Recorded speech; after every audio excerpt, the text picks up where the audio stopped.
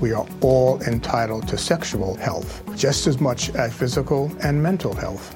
We want to make it easier for folks to find resources. However they engage with us, there's no wrong door. So it's important that people are able to get access to care that is affirming. Talking about what their sex life is, about their concerns, and to make sure they're healthy. Do it for them. Do it for you, Montgomery County. Your sexual health matters. Visit doitforyoumc.org. Mas o que a gente tava falando mesmo quando... por que você parou de tomar leite? Porque... E a indústria do leite? É indústria? Não, porque a Pri, né? Ela tava, ela tá nesse esquema de querer se alimentar direito. Não é vegano. Ela come carne e tal. Ela quer comer bem. Aí ela começou a pesquisar e ela viu que leite, tem cálcio e tal, né? Aquele esquema, mas tem muito mais gordura. Aí você, sabe, se você quiser consumir cálcio, você come outra coisa. Não, e tem um monte de questões. Eu tomo só semi... semi-desnatado, mas ainda assim tem outras questões, porque tá horrível. As pessoas consomem leite. Primeiro que o ser humano é a única espécie do mundo que consome leite de uma outra espécie. E segundo que e depois que cresceu, né? Depois que cresceu, isso também já mas é outra coisa. Mas você quer o quê? Tomar leite materno? Não, é que tá. Ninguém precisa de leite depois da infância. Mas faz mal? Talvez, depende da quantidade que você toma. O cálcio que você acaba acumulando no seu corpo, ele não é simplesmente liberado, assim, não funciona dessa forma. Então meus ossos são incríveis agora, aí que tá, não. É quase Wolverine. Quando você, tem o mínimo, ele já vai ser ótimo, sabe, sua estrutura óssea. Quando você tem demais, você pode ter problemas, assim como se você come, sei lá, cenoura o dia inteiro, você vai ter problema com as vitaminas daquela cenoura. Sério? Em excesso. Sim, qualquer coisa em excesso meio que faz mal pra você. Eu tenho um problema... Comer cenoura o dia todo é meu sonho número 6. Pior que cenoura é bom, eu também gosto. Mas eu tenho um problema no joelho que é osteoartrose, que é um problema de idosos, sabe? E eu... Ok, que eu nunca fiz muito exercício na minha vida, talvez isso esteja relacionado, mas, sabe, eu consumi leite minha vida inteira, assim, muito leite quando eu era criança. Meus pais achavam que era ótimo isso pra mim. E eu comecei a ler, eu vi até um documentário recentemente chamado Milk, que não tem nada a ver com o filme do Gus Van Sant. É um documentário sobre homossexualidade e leite. E leite. É muito mais aprofundado, né? E tem uma correlação entre problemas ósseos, sabe? De ligaduras não, de... Ligamentos e osso, enfim, com consumo em excesso do leite, sabe? Então é bem possível que eu tenha osteoartrose por conta do consumo em excesso de leite. Eu tenho muitas dores nos pés e num dos joelhos, será que é leite? Não dá pra dizer diretamente, eu acho, mas talvez tenha a ver com os seus hábitos, não sei se alimentares especificamente, mas eu acho que é falta de exercício. Nós não somos as pessoas mais ativas do mundo. Você não é a pessoa mais ativa do mundo. Você corre, né, às vezes, de vez em quando. Eu acho que sim. Acho que não sei, corre. Não dá pra saber, cara. Você faz uns corre. Mas eu faço os corre e o Henrique é passivo, isso que a gente tirou daqui. Oi? Eu espero que você não tenha sido pejorativo. Pejorativo? Eu não sei se é isso que eu fui, não. Preconceituoso, talvez. Talvez. Tá. Não, que na verdade eu nem entendi direito o que você falou. Mas enfim. Eu acho que se você para de consumir leite, você tá fazendo uma coisa boa. Depois mas de eu não sei começar o dia sem um copo de leite com Toddy. Que você tá acostumado. Então, mas também tem aquele papo de que, apesar de, nenhuma outra espécie toma leite depois de grande e toma leite de outros animais, a gente faz isso, sei lá, milhares de anos e meio que adaptou, mas sabe? Você sabe que... Nenhuma outra espécie foi pra Lua, você vai falar mal disso. Mas ao mesmo tempo... Eu não tenho certeza se é tão milhares de anos assim. Eu acho que, na verdade, tem uma coisa que foi reforçada culturalmente... Centenas, então. Por conta da própria indústria de leite, sabe? Eu não sei... Não sei se no passado, se há milhares de anos de fato os seres humanos consumiam tanto leite quanto a gente consome agora. Milhares não sei. Não, eu sei que com certeza não tanto quanto a gente consome agora, porque é matematicamente impossível. Então, mas também tá muito atrelado a alergia, leite, assim como ovo. Acabei de descobrir que minha bermuda nova tem um furo embaixo. Vai ficar colocando o dedo mesmo? Pô. Então você tá me deixando... Pra tampar. Então você tá me deixando... Pra tampar. Então você tá me deixando... Pra tampar.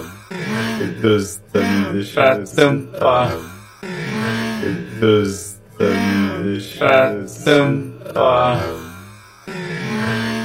Então você tá me deixando... Pra tampar.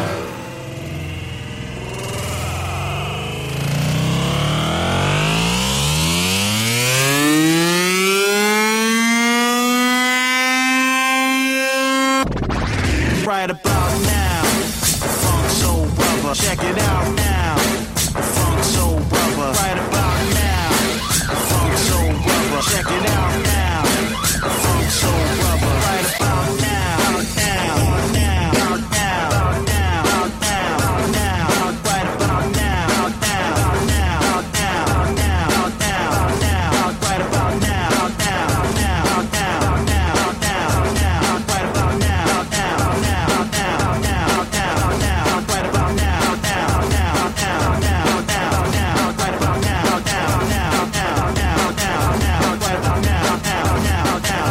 Now. Now. Right about now. Now. Now. Right about now.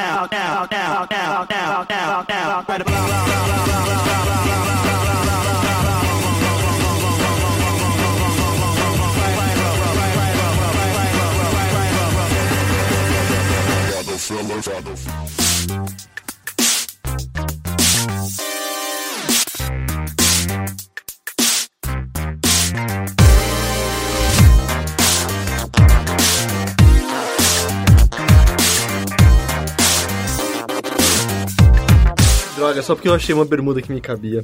É sempre uma nova decepção na vida. E falando em decepções, esse aqui é o Mothership, na sua mais recente edição.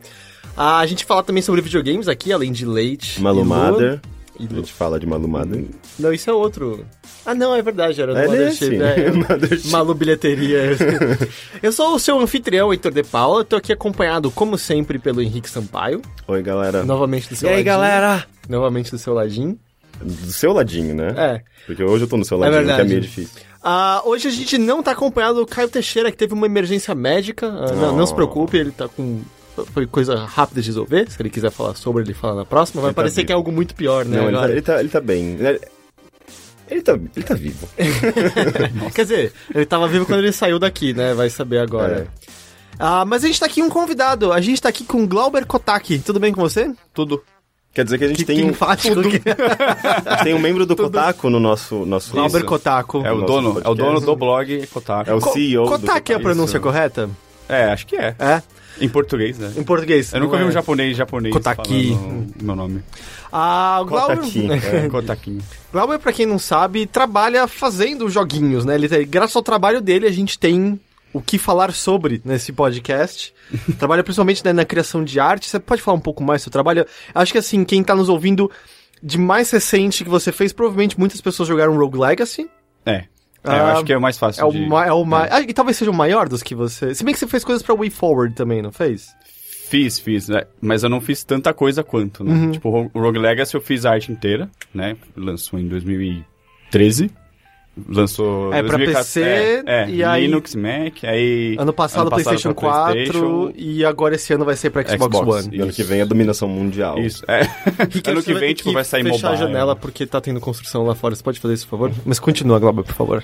O ano que vem vai sair mobile, vai sair pra geladeira, vai dar pra jogar na calculadora, enfim. Mas eu também já fiz coisa pra WayForward. Pra quem não sabe, o WayForward fez aqueles jogos da... Adventure Time, o Regular Show também. Tinha outros de desenho. Eles fazem muito pra... Eles fizeram Blood Rain, fizeram no Cartoon Network. Isso. Fizeram umas coisas pra Capcom. Eu gostava. Fizeram DuckTales. É verdade, DuckTales Remastered. Enfim, eu fiz algumas... Você fez coisas pro Adventure Time deles, né? Eu fiz alguns personagens. Eu acho que o que eu fiz mais coisa foi o... É um personagem jogável, que é aquele... Eu sempre esqueço, é o Cinnamon Bun. Eu não sei o nome em português. É o Canelinha. É o Canelinha.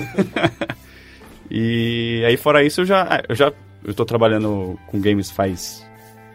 Trabalhar mesmo, acho que faz uns 8 anos já. Mas eu já fazia coisa antes, tipo, de hobby, quando eu era mais novo, assim, adolescente e tal. E pixel art eu sempre fiz. Que eu faço hoje mais pixel art e animação.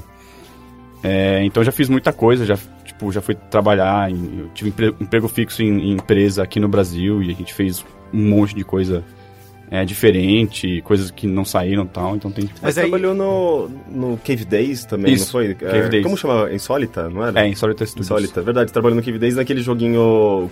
Ficou famoso na época pro seu primeiro jogo de PSP, não era? O Freakscape? Era o primeiro latino-americano. O primeiro jogo brasileiro latino-americano. Você trabalhou no Freakscape? Trabalhei. Não sabia disso. Eu fiz, que o jogo é 3D, então, tipo, eu acabei fazendo outras coisas, sabe? Tipo, interface, eu que fiz tudo. que é, tipo, sei lá, né, botãozinho, janelinha, tal, fonte. Eu até fiz uma fonte pro jogo, uma coisa que eu nunca fiz, tipo... E eu nunca mais fiz, eu nunca apliquei mais esse conhecimento, foi falar. Eu lembro das nossas aulas de tipografia. E o pior é que eu apliquei tudo da aula de tipografia, então, assim. claro. M, dá pra fazer um N, o H, Eu lembro que na aula de tipografia eu criei uma fonte baseada em Wipeout, que, tipo, ninguém conseguia ler. que é Wipeout? Wipeout O de jogo, corrida, Ah. tá ligado? Que ele é meio marca do PlayStation, assim. Ele Eu não acho tem que mais porque a Psygnosis fechou as portas. Na verdade a Psygnosis foi comprada pela Sony, depois a Sony fechou o que era o Sony Liverpool Studios. Não vai ter mais Wipeout, basicamente. Infelizmente. Entendi. De corridinha.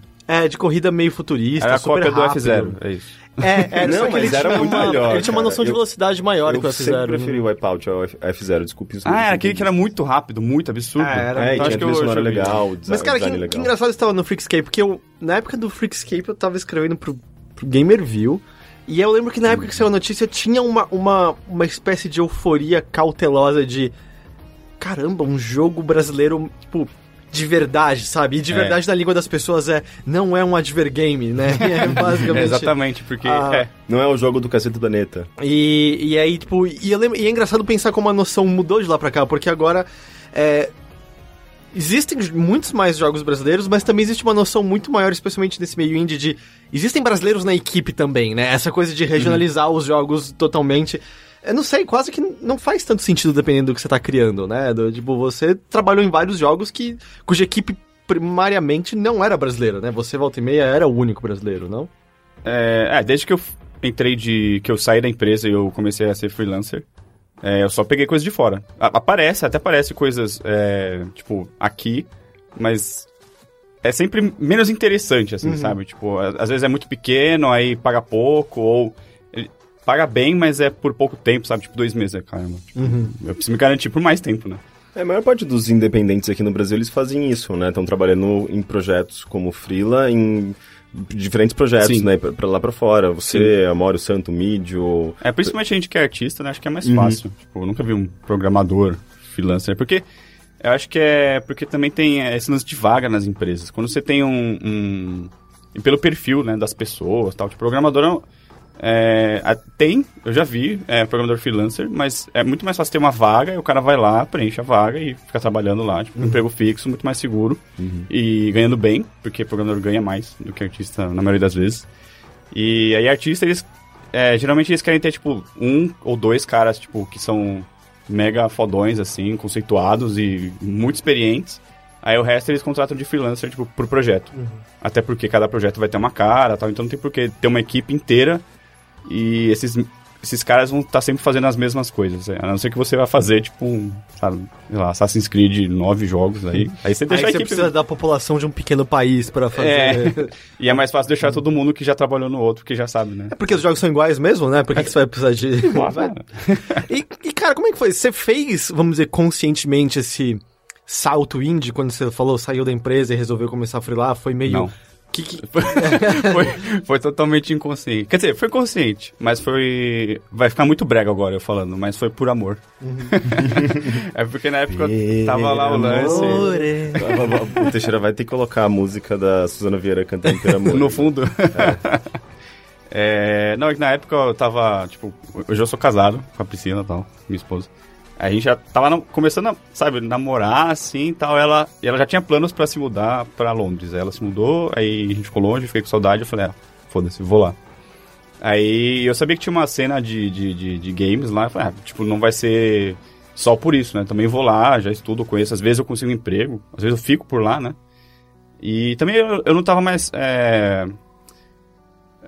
eu não tava... tirando proveito o quanto eu podia na empresa que eu tava. Tipo, eu já tava, sei lá, 5, 6 anos, aí eu... Tinha passado já o tempo. E eu não tava aprendendo mais nada. Isso na Insólita? Na Insólita. Tipo, a Insólita depois virou Kid Guru, depois voltou a ser Insólita. Teve um rolo, né? Eu me perdi, eu não sabia de mais nada, eu desencanei. É meio confuso mesmo, assim. Mas tipo, basicamente, eram as mesmas pessoas, eu sempre fiquei lá com eles. Eles acabaram fazendo, acho que o jogo do Chico Bento pro Facebook nos últimos anos, né? Que era mó legal, mas infelizmente acho que não tava gerando a renda suficiente pra se manter como um jogo. Eu assim, lembro por que ele era muito bem tempo. bonitinho. Ele era muito bonitinho, muito bem feito. E ele era, tipo, totalmente não invasivo, intrusivo e tal. Era, tipo, não era aquele jogo chato, de novo, Chico Bento, que saco. Aí eu acho que até por isso que ele não deu certo, sabe? Era um jogo bom de Facebook. Ele era muito bom, ele era de graça, aí ninguém gastava dinheiro. Aí não deu. Tem que ser evil no Facebook pra você conseguir adiante. E aí você tava em Londres e... Lá Aí- você olhou a cena indie local. Aí eu tipo, meio que comecei a carreira de freelancer e tal. Aí foi legal que eu já fiz muitos contatos, conheci muitas empresas. Mas você foi com uma dupla cidadania ou você foi, tipo, 3 Não. meses, vamos ver o que rola? Eu fui, tipo, porque lá você pode ficar, acho que até, na época, até 6. Ah, 6 meses. É. Eu não pensava em ficar tanto, né? Eu fui achando que ia ficar menos. Mas aí acabei ficando e tal. Tipo, pra conhecer também, aí eu fiz umas viagens lá pela Europa, já tá ali mesmo. Mas eu não consegui nada, aí voltei. Quer dizer, eu até tinha conseguido, mas deu um rolo, no final das contas, tipo, não deu certo, eu acabei ficando por aqui mesmo, mas quando eu tava aqui, eu já tava trabalhando em algumas coisas que, tipo, já tava meio que me estruturando como freelancer, né? Tipo, acho que tava na época do DDD, o Deep Dungeons of Doom, que a mini-boss fez com a bossa, lá de Londres, inclusive. Aí já tava mais estável, assim, vou ficar por aqui, então, tipo... Dá pra viver, eu tava, tipo, vivendo na casa Mas dos você trabalhou no Deep Dungeons também? Sim. Ah, não sabia Tem uma também. galera que trabalhou que ninguém sabe, né? Era mó Dream Team, assim, sabe?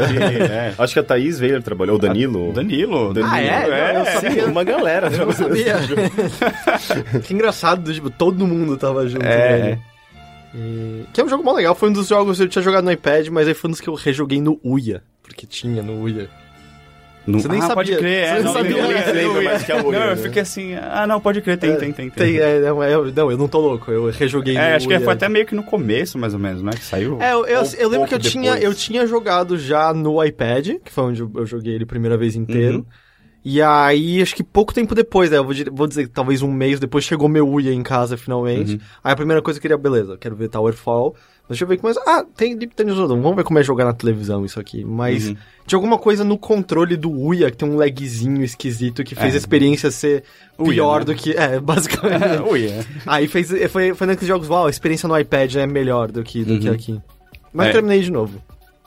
Esse jogo, eu acho que ele podia ser melhor, mas é porque teve tipo uma treta, porque do jeito que ele foi concebido, ele tinha que funcionar como um jogo normal, assim, você compra, joga até o final. Eu nunca entendi onde tá a barreira de preço dele. Pra mim tinha que ser um jogo que você paga no começo e acabou. Exatamente. No Steam hoje é assim, você compra uma vez e você joga inteiro, não precisa comprar mais nada.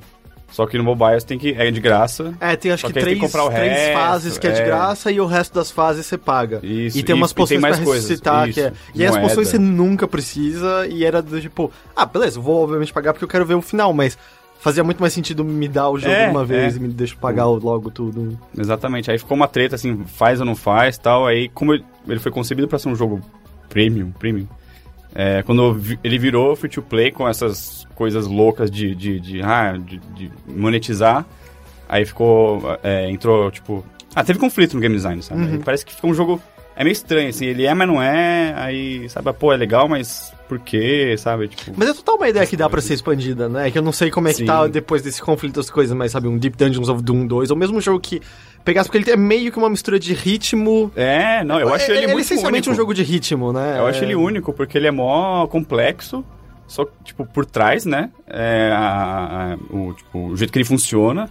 Mas quando você joga, tipo, pra frente e pra trás, acabou. Eu acho que dá pra dizer, é um Punch-Out 2D com elementos de RPG, né? Basicamente.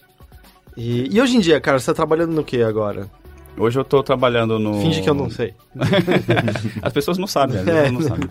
Eu tô trabalhando no Chasm, sei lá. Ninguém nunca sabe Eu lembro como quando eu era criança eu falava Chasm, que tinha um jogo chamado Chasm, e eu chamava de Chasm, que era um shooter em primeira pessoa.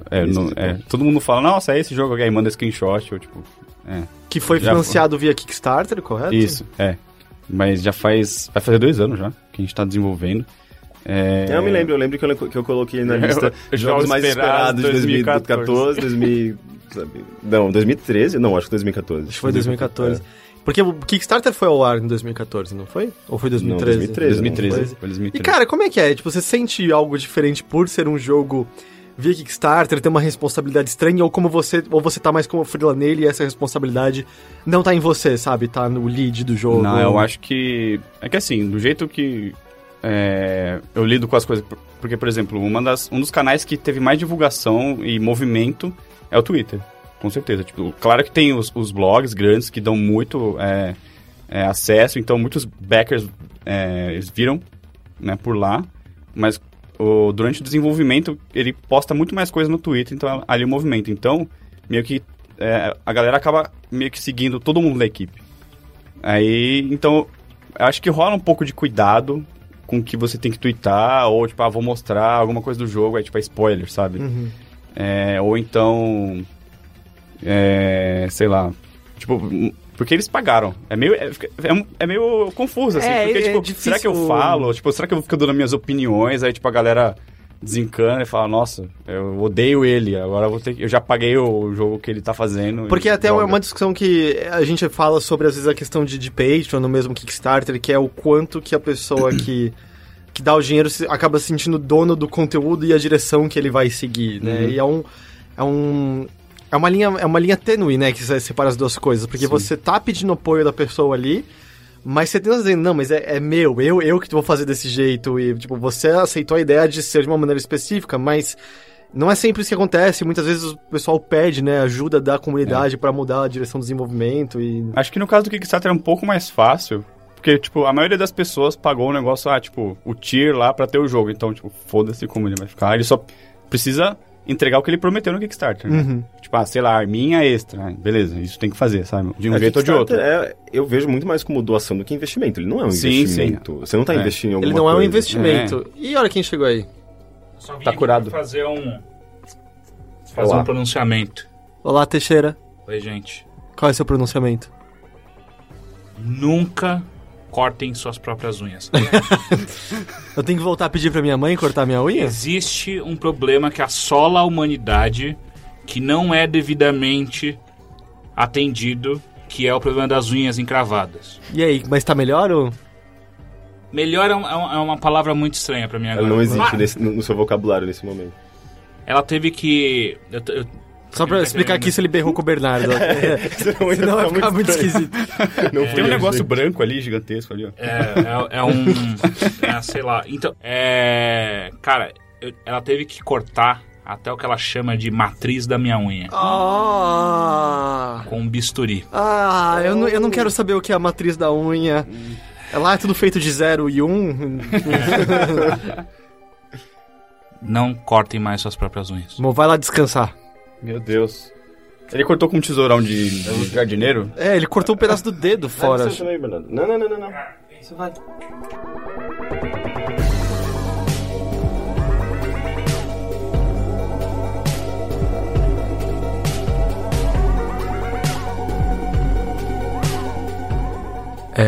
Mas voltando onde a gente tava pré-retorno do Teixeira, você tava falando que você sente que Kickstarter é mais... uma doação do que investimento. É tipo, criar essa esperança dos videogames. Mas é que existem algumas condições que fazem com que ele seja diferente, né? Existe alguns mínimos de requisito, assim... Projetos podem dar errado, mas existe alguns mínimos de requisito para que o projeto siga em diante, aconteça. Uhum. É diferente, não é uma pura doação. Senão todo mundo só botaria um botão de doar no próprio site.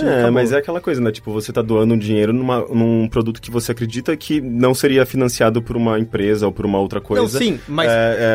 sabe, tipo, se não fosse pela doação coletiva das pessoas. Mas por isso que eu tô dizendo que existem coisas que fazem com que a natureza seja diferente de doação, porque existem ferramentas no lugar para que tenha...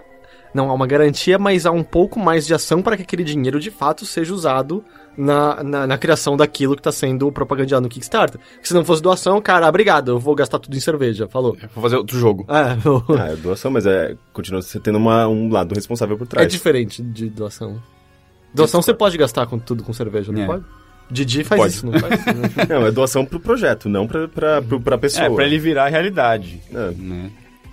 Mas eu acho que assim, tipo, pelo menos com o Casme e o outro que eu tô fazendo também, que é o do lixo, também passou pelo Kickstarter, e eu também já apoiei alguns projetos, tipo, que rolaram, sei lá, uns 5 que eles estão fazendo agora. Todos eles trabalham muito com a comunidade, assim, eles estão sempre sempre vem uma notificação lá do Kickstarter, tipo, tem update lá e tal. Fala, estamos no alpha, no beta, sei lá, vamos abrir aqui, colocamos no Steam, entrou no Greenlight, a gente já tá... eu lembro então, que tipo, eu não abria quase eles... nenhum desses e-mails. Eu não leio, pra falar a verdade, mas é legal, eu vejo que é legal, tipo, eles se preocupam em atualizar quem apoiou, né?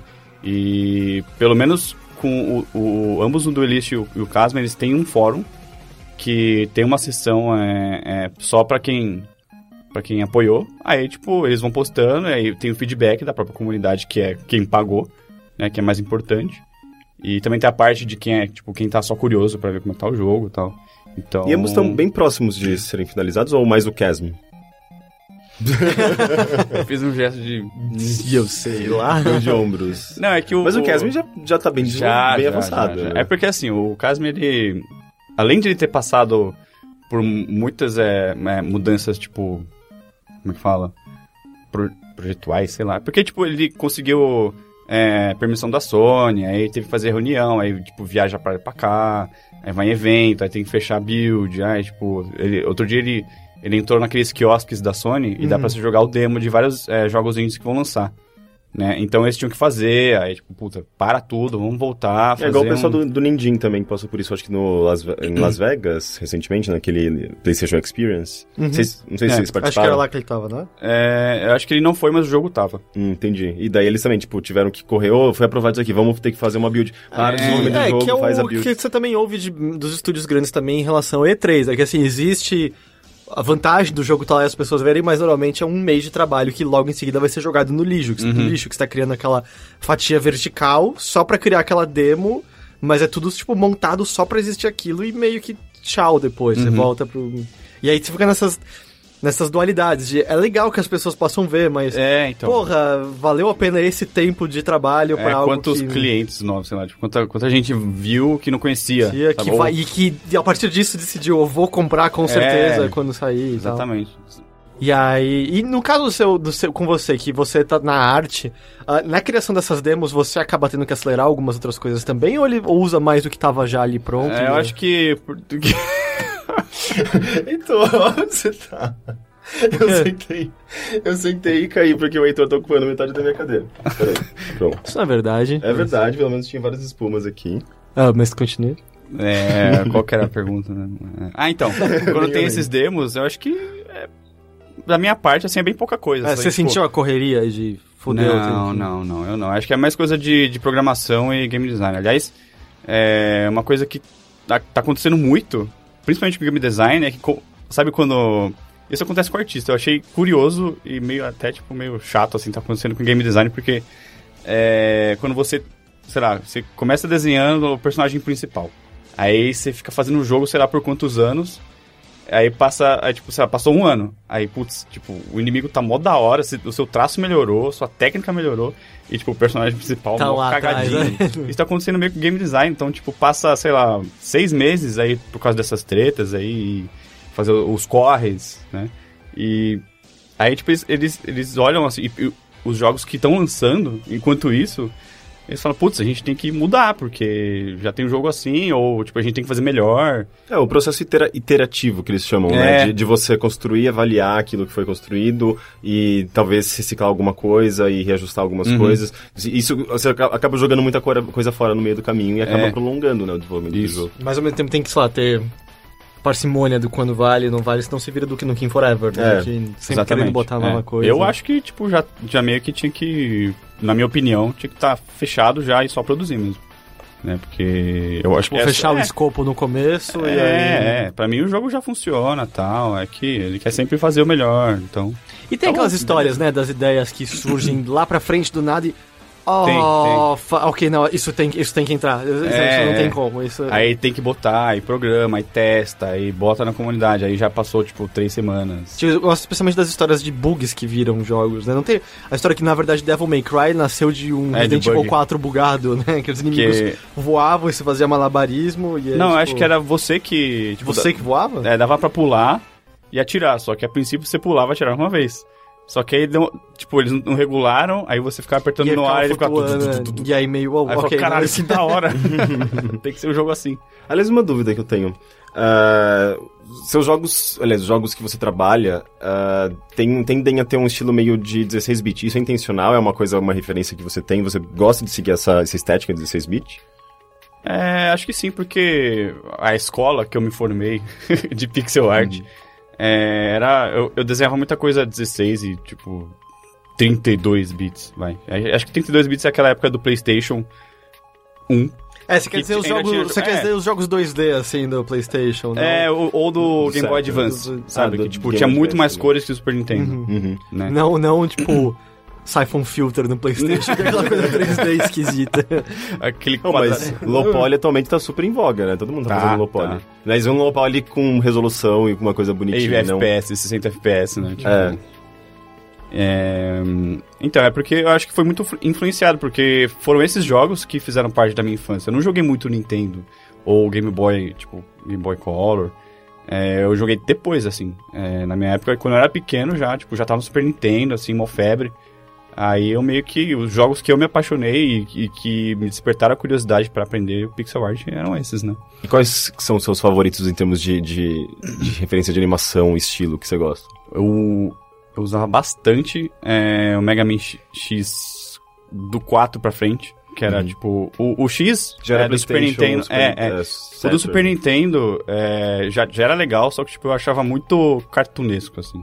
Aí no 4, 5, 6 eles fizeram um negócio, sabe, não tinha nem mais linhazinha contornada, era um negócio meio mais, sei lá, 3D, vai. Se contar que tinha o Zero atravessando a cabeça num teto e dizer, esse é o jogo mais legal do mundo. Espadinhas, né? Agora tem uma espada, caralho. Eu desconfiava que era alguma coisa tipo Aladdin do Mega Drive, que a animação daquele jogo é incrível também. Então, pior que eu não joguei muito do Aladdin do Super. Eu joguei muito Rei Leão. Muito legal. Eu joguei muito Rei Leão. Acho que Rei Leão era da mesma produtora? Era da Capcom tudo. Não, mas no Mega Drive... se bem que o Rei Leão... É verdade, o Rei Leão é o mesmo jogo no Mega Drive e no Super Nintendo, enquanto que o Aladdin é diferente. Rei Leão tem no Mega Drive? Tem. Então... A música é um pouquinho pior, porque toda a música era pior. Aquele negócio meio... usar o chip. meio zunido de abelha. E acho que as cores, tinha menos cores só. Outro jogo que eu usei bastante, e não é pixel art, e é pra Super Nintendo, é o Donkey Kong. Porque era, tudo pré-render, era 3D, então as animações eram muito pré-render pra fingir que era 3D, né? Loucura. Nossa, 3D, cara. Não era 3D, só que não era 3D em tempo real. Então, não era 3D, eram sprites que faziam parecer que era 2D. Mas renderizado em 3D, né? É engraçado, existe uma faixa de idade um pouco mais velha do que a gente, que era a galera para quem o Super Nintendo já tava ficando pra trás, eles estavam querendo ir pros próximos consoles, e o Donkey Kong saiu muito no fim da vida, né, do Super Nintendo. E pra eles, o Donkey Kong era só um jogo feio, que tava tentando parecer bem feito, de um console que pra eles tava ficando atrasado. Pra mim, que como criança ia demorar ainda um pouquinho pra conseguir um novo console, Donkey Kong era, a coisa mais linda que eu tinha visto na minha vida. Era, como isso é possível? É o mesmo console. Mas até porque os jogos em 3D naquela época, os jogos em 3D em tempo real, eram muito feios. Então, Mas a gente não achava. Mais ou menos, né? Porque era muito hype. Era uma coisa incrível aquele 3D. Era só porque você tinha aquela liberdade de movimentação. Acho que isso impressionava mais do que o visual em si, a estética em si. Porque em termos de o que era mais bem resolvido visualmente, era o pré-renderizado. Tanto é que era uma técnica muito utilizada dos anos, 92 até 99, 2000, assim, foi muito comum. Rotoscopia também, né? Mas é engraçado, eu acho que Mario World 2, Yoshi's Island, era um jogo mais bonito, assim, eles sim, que pegaram e fizeram tudo que dá pra fazer no Super Nintendo e tal. Que daí já era 2D mesmo, só que eles utilizando aqueles recursos incríveis, né? Mas, cara, e tem mais alguma coisa que você tá trabalhando que você possa falar sobre, além do Chasm e do... A gente pode falar da nossa aula de quadrinho e dos nossos TCCs que foram completamente bombados. Eu não tenho a menor ideia do que vocês estão falando. A gente a gente não estudou na mesma turma, na faculdade. Acho que era um ano na frente. Eu acho que é verdade. E a gente, na verdade, se conheceu numa aula optativa de quadrinhos que a gente tinha na faculdade, no design vocês digital. são amiguinhos há muito tempo. Design digital da universidade. Né? Escondendo, né? Na verdade, é sobre éticas em jornalismo. E ele já era jornalista, ele trabalhava lá no IG. Escondendo toda essa informação. Não, na época eu trabalhava, eu escrevia pra revista, eu acho, na época da faculdade, 2007. Eu acho que eu escrevia pra revista, tava começando a trabalhar no UOL, talvez. Mas eu acho que foi isso, né? Que a gente estudou junto nessa aula de quadrinho. Sim. Era o mesmo grupo, inclusive. É verdade. Grupo. Vocês fizeram trabalhos juntos? A gente fez, o que a gente fez? Era só um. É que era, tipo, a optativa é um semestre, né? É um semestre. Aí tinha, tipo, faça seu personagem. Aí faça agora model sheet, agora faça o universo do seu personagem. É verdade. Aí no final, tipo, agora forma um grupo e bota seus personagens tudo junto num quadrinho. Eu não me lembro do trabalho que a gente fez. Era, tipo, a gente escolheu 2, 3 personagens, tipo, cada um fez um lá e misturou, tipo, de lutinha, tipo, HQ, de menininho. Total, assim. Pelo tom da sua voz, eu queria lembrar. Incrível. Aí, tipo, a gente, tipo, escreveu a história mais ou menos e quem deixou bonito foi o Henrique. Eu não me lembro de nada da história, mas eu lembro eu vou escrever direito aqui de um jeito legal. Aí ele fez. Aí deixa que a gente desenha, eu fiquei desenhando. É, melhor. Mas todo um passado secreto escondendo. Bonito. Mas a gente não ficou mega, sabe, tipo... A gente não se falava por muito tempo. Tanto é que depois que eu percebi que, caralho, o Glauber, aquele cara que eu estudei na faculdade, tipo, virou desenvolvedor de games, sabe? Tipo, e agora meio que faz parte da cena de games em São Paulo. Porque, tipo, isso muito tempo eu tava fazendo design digital, né? Tipo, o que tá fazendo games aí? Não é design digital? Então, é tudo misturado, né? Eu virei jornalista, você virou desenvolvedor de videogame. Tipo, foda-se a faculdade. Mas só voltando à minha pergunta, existe outra coisa na qual você está trabalhando que você possa falar sobre, além do Chasm e Duelist, que esteja em desenvolvimento agora? Ou... Tem o próximo da Cellar Door Games, é o máximo que eu posso falar. Você tá trabalhando com eles também? Sim, eles estão fazendo... Rogue Legacy 2. Descobriram. Não é. Eles já falaram que eles querem fazer, mas eles querem fazer outro jogo antes. Porque, tipo, quando eu converso assim com eles, tal, o Kenny, que é o programador, ele fala, tipo, eu não aguento mais. Tipo, eu imagino, porque tipo, pra fazer um... Não, eu imagino que foi, tipo, fazer um ano PC, depois o outro ano PlayStation. Agora Xbox One, tipo, 3 anos ainda. Mas é um jogo muito querido. E eu acho que é um dos meus Rogue Legacy. É meu Rogue Legacy favorito, de longe. Com certeza. Um dos meus roguelikes favoritos, eu adoro esse jogo. Eu não sou muito de roguelike, eu só joguei eu gosto pra caramba mesmo, tipo, quando eles me entregavam pra jogar, assim, antes eu já adorava, porque ele era, tipo, roguelite, né? Tipo, você fica com a grana. Tem o upgrade definitivo, né? Nossa, a coisa... Eu não sei lidar com perda, não sei. Aí eu vejo o roguelike assim, tipo, não, perdi tudo. Não, aí eu passo muita raiva, nunca mais é um exercício de desapego, é legal. É. Mas eu acho que dentro desse gênero que a cada dia se multiplica cada vez mais... Porque é assustador, né? Tipo, cada dia surge um roguelite, roguelike novo. Que podem ser roguelites. Mas whatever. Eu prefiro colocar tudo no mesmo saco. E é meio difícil de você separar os bons dos ruins, porque tem muita coisa. Meio que caiu na modinha. Né? Eu acho que o Rogue Legacy continua sendo, tipo, um dos melhores. Tipo, caiu na moda porque é um jogo que funciona, vamos dizer, em porções pequenas, que eu acho que é uma coisa que é meio atrativo para as pessoas. Mas eu também tenho um comichão que me diz muito forte, que é porque também é um gênero que se encaixa muito bem para vídeos de YouTube. A gente não fez nenhum até hoje, nenhum roguelite. Deu um... Roguelite? Não, tudo bem, mas você entende, tipo... vários desses jogos acabam ficando populares por conta de youtubers mais populares. E são jogos que as partidas são sempre diferentes, nunca é pré-determinado. Então, igual multiplayer. Como multiplayer. Então você vê os que... Os dois são os que mais são jogados. E aí você vê que tem pessoas que estão sempre rejogando, sei lá, o Spelunk, Binding of Isaac, pessoas que... tipo, o cara se dedicam, né? Só vou fazer ao vivo desse mas eu não acho que é só pelo ao vivo. Eu amo esses jogos justamente por isso. Eu adoro... Às vezes eu canso um jogo que leva 20 horas, é uma campanha só. Mas assim, eu não disse só... Mas eu sinto que existe... Nem que seja, às vezes, não informado, é só um feeling, porque são jogos cuja divulgação tem se tornado mais forte, porque você tem esses caras que estão jogando, e seu jogo tá na boca das pessoas mais facilmente. Assim. Posso estar completamente errado, eu não sei, é só um feeling. Mas eu acho que também... tratando assim de roguelike, eu acho que meio que tá passando a moda, assim. O problema é que, assim... são muito ruins. Então, e tá todo mundo continua jogando os de antes. Tipo, tem uns youtubers que estão jogando, sabe, Binding of Isaac, que até... tudo bem que teve o relançamento, né? O Rebirth, né? Sim. Mas eles jogam até hoje, assim. É que nem quando você vê vários caras, e até caras antigos, tipo o Cliff Bleszinski, parece que é esse que ele tá entrando, ou aquele H1Z1, N1Z1, sei lá, que tava no Steam, que deu problema agora, que é basicamente a galera tentando recriar ou Minecraft ou DayZ, sabe? DayZ, né? Que são os jogos que criaram as comunidades deles, e essas pessoas basicamente estão jogando um jogo só, de vez em quando outro, e os caras estão desesperados por uma fatia dessa torta e talvez algum deles consiga, mas você olha de fora e fala, cara, não tem espaço pra todo mundo. Essas pessoas já decidiram qual é o jogo delas. Mas você não vai fazer essa molecada mudar de ideia sobre Minecraft. Mas esse jogo eu não acho que seja uma coisa atual ou simplesmente tá acontecendo um fenômeno. Não, aconteceu com Doom, sabe? Surgiu o Doom, era um negócio enorme, todo mundo amava. Começaram a surgir um zilhão de clones, e alguns se destacavam, outros não. Mas tem uma diferença muito fundamental. Se tornando um subgênero. Aliás, um gênero, no caso, né? Eu acho que são subgêneros. Mas pra mim tem uma diferença muito fundamental. Do clone. No fato de que Doom acabava uma hora. Tipo, Minecraft é infinito, se você quiser. Vários desses roguelikes são... Você pode jogar Spelunk pelo resto da sua vida, sabe? Mas eles têm um final. A maioria dos roguelikes... Mas as pessoas... tem finais. Mas a maior parte dessas pessoas rejoga pra conseguir bater o tempo dos amigos, a pontuação. Mas é uma característica do gênero. Ou fazer coisas diferentes. Mas, de novo, eu acho que essa diferença...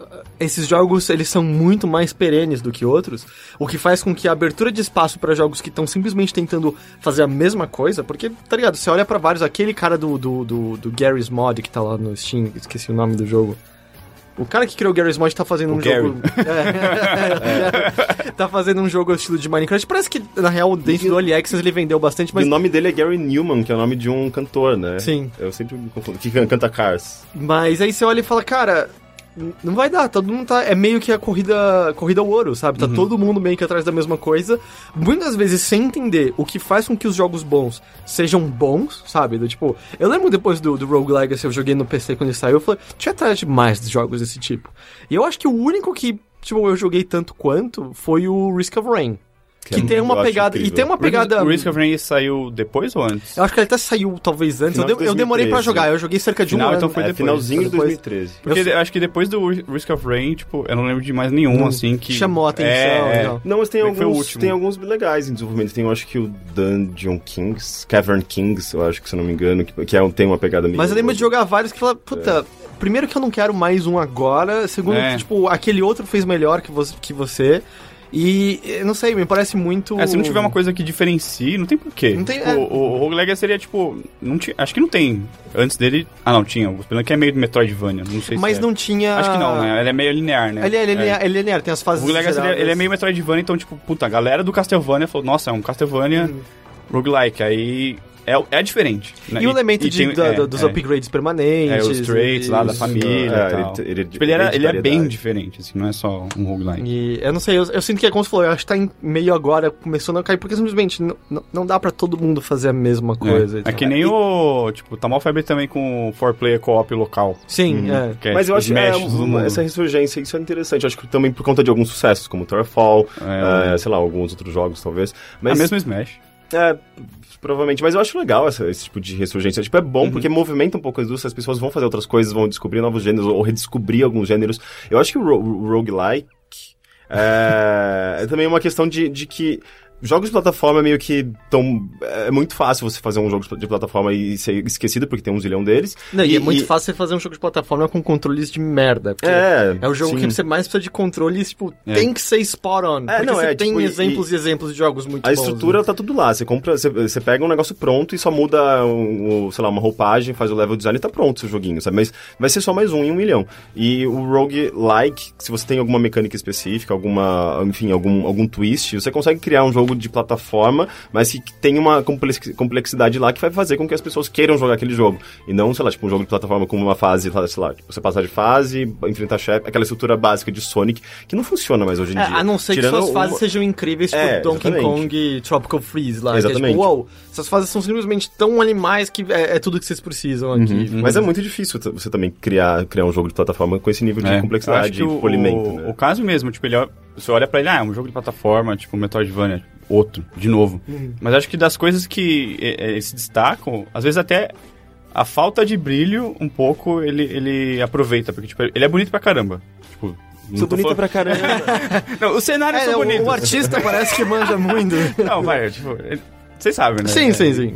Aí, tipo, só que ele não é, tipo, épico. Tipo, você não vê o vídeo tem tipo, espada e brilho e anjos e demônios. Tipo, ele é um jogo, você é um carinha. Sincero, né? É um carinha, ele vai lá, tipo, ele encontra um rato e mata. E, tipo, vem um monstro um pouco diferente, tipo, um orczinho, assim.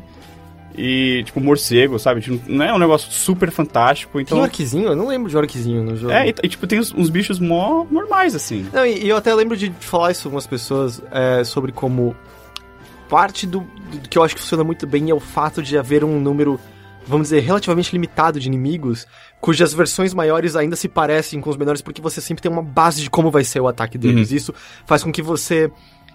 Não é frustrante você ir numa área nova, porque você fala, não, peraí, eu lembro dessa estrelinha. Eu sei como eu faço. Esse ataque vai ser diferente, mas vai sair provavelmente parecido daquele jeito. E que eu acho muito importante, que às vezes eu sinto que é um detalhe que meio ignorado sobre como você entende o jogo inteiro quase só na primeira área. Tipo, porque ele te prepara pra todas as áreas subsequentes e tal. E que acaba sendo muito importante pra você não ficar puto de, puta, eu morri sem saber como eu ia ser atacado ou como ia acontecer isso. O Chasm vai ser meio roguelike também, né? Não. Ele vai ser linear. Ele é procedural. Ele é procedural. Tipo, na verdade ele é mais Metroidvania mesmo, mas sem... Não tem essa vai coisa de ter um modo as... lá que, tipo, você morreu. Mas o lance dele é que ele é procedural. Então, tipo, todo mundo vai jogar um jogo diferente. E eu acho que até nem todo mundo vai pegar todos os itens. Então, sabe, tipo, pra você descobrir, você tem que jogar de novo. Ou ir lá no Wikipedia. Ele também tem, tipo, você pode ultrapassar o 100% e ir pra 120% e terminar o jogo com... Aí eu já não sei. Eu nunca entendi essa lógica de videogame. É a história do castelo invertido. É o castelo de ponta-cabeça. Mas bem, acho que por enquanto é isso, então vamos pra começar o nosso assunto mais principal, mais corriqueiro. E eu vou começar com o Glauber novamente, aqui o nosso convidado. Cara, o que você anda jogando? Eu tô jogando bastante duas coisas. 3 coisas. Ok, fale-nos sobre elas. A primeira é Spider-Man Unlimited. Qual que é o Unlimited? Pois é, então, muita gente não conhece. O Rick não sabia quando eu falei pra ele. Ele é tipo um jogo... Eu tô com ele aqui, se depois vocês quiserem ver. Ele é de celular? Ele é de celular. Ele acho que é pra Android. Android e iPhone. Ele é tipo um Endless Runner. Calma. Ok. A gente tá ficando um pouco assustado. Endless Runner. Free to play. Só que ele é roguelike. Isso faz com que... E eu trabalho nele. Não, ele, tipo... Eu acho que ele... Quando eu baixei, eu falei, tipo... Nossa, que bosta. Endless Runner. Tipo, eu baixei porque... Homem-Aranha. Porque eu sempre... Acho que todo mundo gosta muito dele. Eu sempre gostei muito dele. Mas ao mesmo tempo já faz um tempo que é meio regra que jogo do Homem-Aranha não é muito bom, assim. Acho que o primeiro e o segundo de PlayStation foram bem legais. Eram muito legais. Aí depois, tipo... Aí tem um baseado no filme que acho que até que é ok, talvez no segundo filme. Não tem. Não tem. Então, aí... E eles fizeram um lance que tipo... É muito bom. Ele é free to play e tal, em 2 anos, mas ele... O jeito que você joga, ele é muito bom. Tipo, não é, sei lá, tipo, mesmo Temple Run, eu acho muito escroto. Tipo, é muito rápido às vezes, você não consegue ver nada. Eu não sei como a animação é feia. Sei lá, acho que é porque é o primeiro. É um dos primeiros, verdade.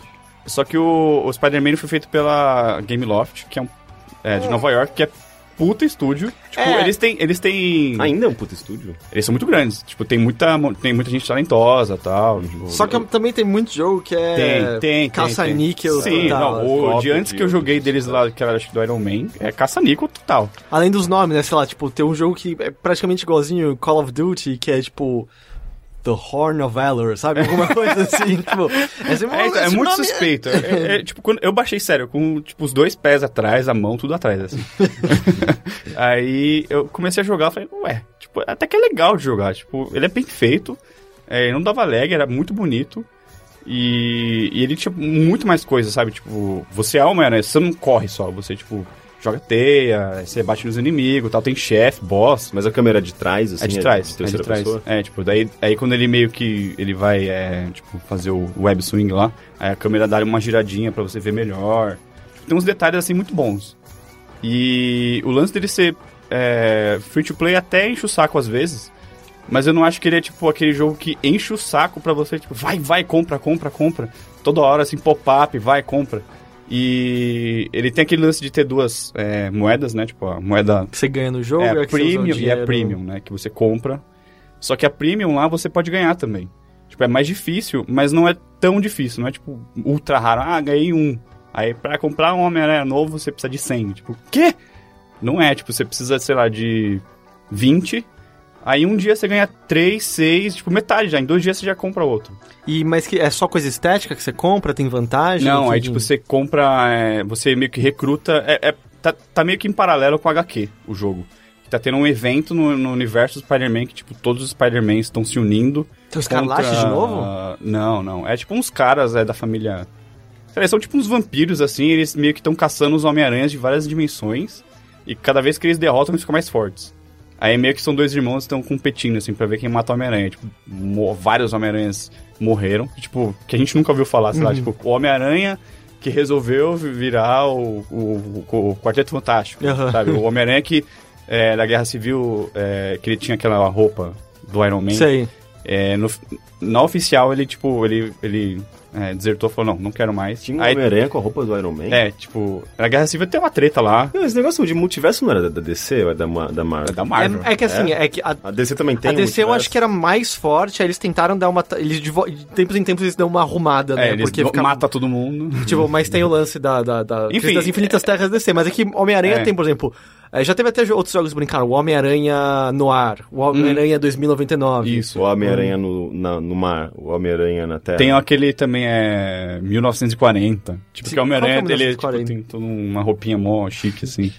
Eles podiam fazer um Homem-Aranha pra cada ano, né? Já que eles precisam de 1 bilhão de Homem-Aranhas. Não, tem um Limited que tá mó legal. Não, o Limited não, é Ultimate.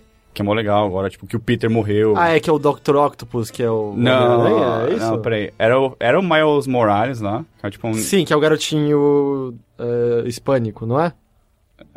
Acho que é... Não sei se ele é hispânico, eu sei que ele... Ou é negro ou hispânico, não sei. Eu lembro, eu achei que é... Morales, deve ser, né? Morales. Não tem um Homem-Aranha mulher? Tem vários, tem vários. Spider-Woman, teve já a filha do Peter Parker. Tem a Silk, tem... Agora também tem a Gwen, é a minha favorita. A Gwen não Stephanie. É a primeira namorada? Então, tem um universo nessa treta toda que tá rolando nos universos, tem um que quem foi picado foi a Gwen. Tipo, eles estavam lá juntos, aí tipo, a aranha foi na Gwen e ela virou a Mulher-Aranha. Aí ela, tipo, a Homem-Aranha toda branquinha, assim, tá mó da hora. Não é aquela do Manara, aquela do Manara não é uma Mulher-Aranha, né? É uma... É a Mulher-Aranha normal, clássica, acho. Sei, que teve aquele lance da bunda. Do exagero, né? Enfim. Manara exagerou numa bunda? O meu TCC na faculdade só foi sobre Manara, cara. Foi, tipo, totalmente contra a minha vontade, mas eu acabei gostando do trabalho dele depois de um tempo, eu acho bem foda. Mas, bem, o meu 6 que eu tirei na faculdade, acho que diz o quanto a gente tava empolgado com esse trabalho. Mas aí me explica, por que eu só não entendi ainda o que tem de tão especial nesse runner, assim? Tem mais ações pra serem feitas? Quando você, tipo...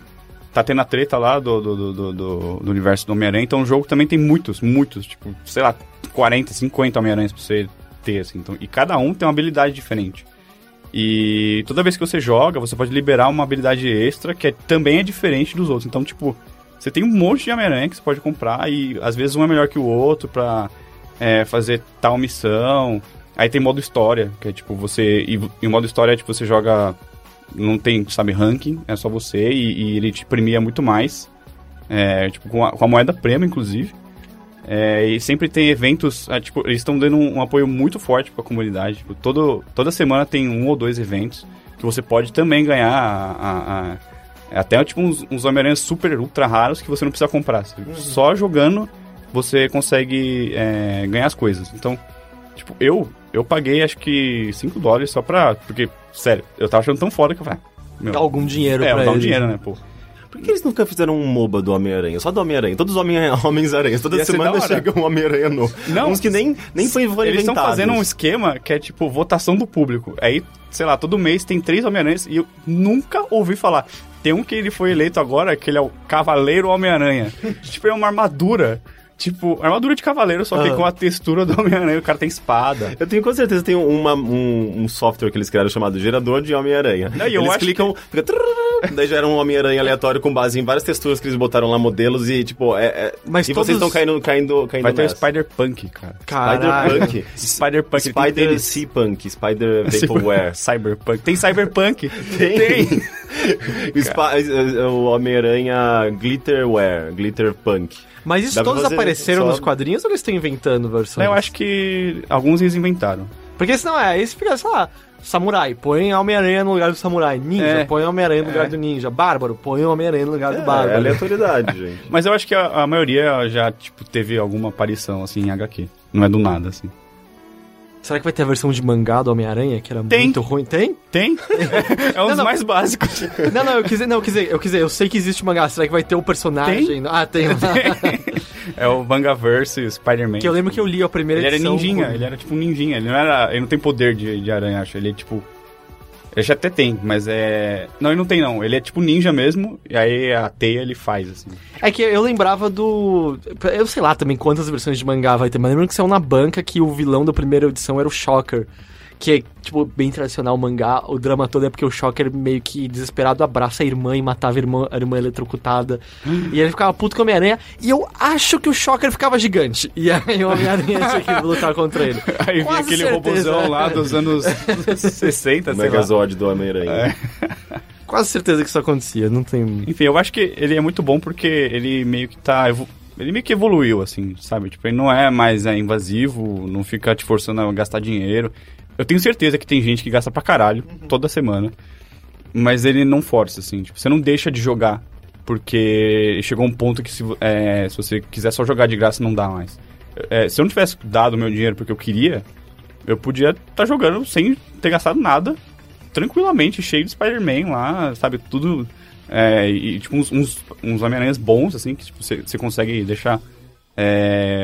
e outra coisa também é porque muita gente reclama que quanto mais você paga, mais fácil o jogo fica e você sempre vai ser melhor que os caras que estão jogando de graça. Mas pra deixar tipo um Homem-Aranha com nível, sei lá, 50, 60, você tem que jogar. Não adianta você comprar, não dá pra pagar nível, você tem que jogar. Isso é legal também. Tá, é equilibrado entre as vantagens que podem ser pagas e as que você precisa ganhar. Você pode gastar muito dinheiro, mas não vai te deixar muito na frente. Claro que se você tiver mais tempo livre, você vai estar na frente dos outros, mas... Aí não tem como. Aí não tem como. De qualquer jogo. Não tem como, né? Tipo, você querer jogar Street Fighter, mas é a primeira vez, por que eu perdi? Qual é o nome mesmo? Spider-Man Unlimited? Tá. iOS e Android. Isso. E você falou que tem mais 2 jogos que você tá jogando? Tem o... Eu tô jogando pra caramba o Metal Gear. Metal Gear.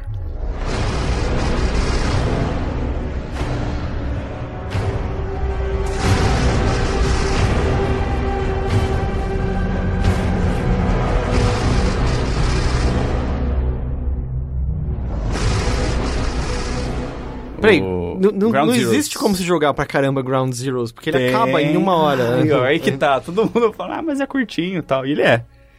Tipo, a primeira missão você faz em 2 horas? No máximo, estourando, se você for muito ruim que nem eu, quando eu tava começando, mas... o lance dele... Você tá fazendo tudo secundário lá? Salvando o Kojima? Não, pior que eu salvei o Kojima.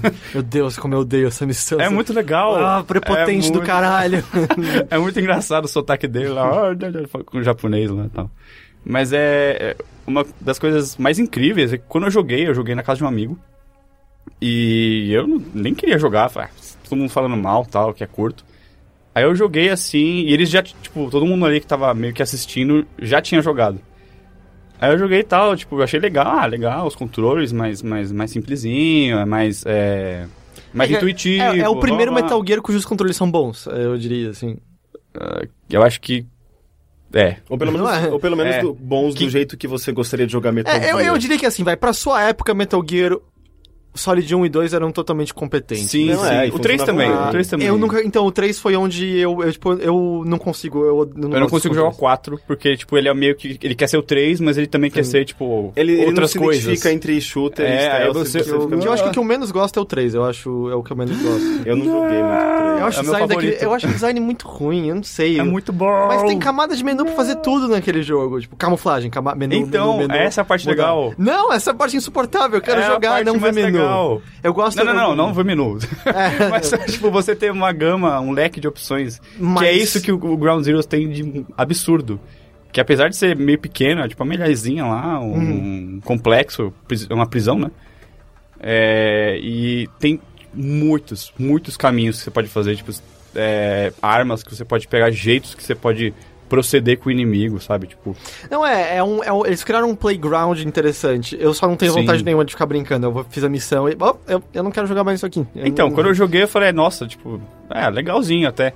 Aí os meus amigos estavam falando, tipo, não, eu zerei, tipo, foda-se, matei todo mundo com a sniper lá e tal. E, tipo, nossa, zoado. Aí o outro, não, eu salvei todo mundo e ninguém me viu. E, tipo, é como se eu fosse um fantasma. Assim, caralho, eu quero fazer isso. Aí eu joguei pra caralho, assim, tipo... joguei normal, no hard, que é muito... Tipo, parece vida real, assim, os caras te veem, assim... Você passa, assim, mais ou menos na luz, assim, seu cabelinho... Eles... Aí já bota a lanterna, assim, e tal... E tem vários jeitos de deixar, tipo, você... mexer com o jogo, tipo... Dá pra você mudar a interface inteira. Tipo, dá pra você tirar tudo. Você não saber onde tá, tipo... Não tem radarzinho... Tipo, em tempo real, que dá pra ver, tipo, o carinha através da parede, assim. Ou ver um triângulozinho marcado. Porque se você marcar eles, você vê a silhueta em qualquer lugar. Então... Que de certa forma, quando você tá começando, é muito útil. Não tem como jogar sem. Mas depois que você ficar bom, eu tô jogando agora sem isso, sem nada, sem interface, sem porra nenhuma. E só, tipo, vida real, assim, tem que ficar olhando. É basicamente espiando. O European Extreme, né? Era a dificuldade maior lá. Exatamente. E é muito da hora. Tipo, você passa um cagaço. Sério, você não se sente... sabe, tipo, alguém levando na mão. Tipo, não, assim tá fácil, ó. Agora você consegue. Tipo, é punk o negócio. Tipo, eu acho que esse desafio é legal. Que, sei lá, você é fã de jogos de furtividade em geral? Assim, eu sempre gostei de Metal Gear. Então, é que eu fico meio de saco cheio. Eu quero me mexer, não quero esperar. Foda-se, tudo. Por incrível que pareça, é o único jogo que eu consigo ter paciência pra jogar. Porque eu geralmente sou impaciente com várias coisas. Tipo, RPG eu não consigo. Tipo, eu quero ficar forte logo. Você é tipo o Gohan brigando. Eu quero ser logo forte.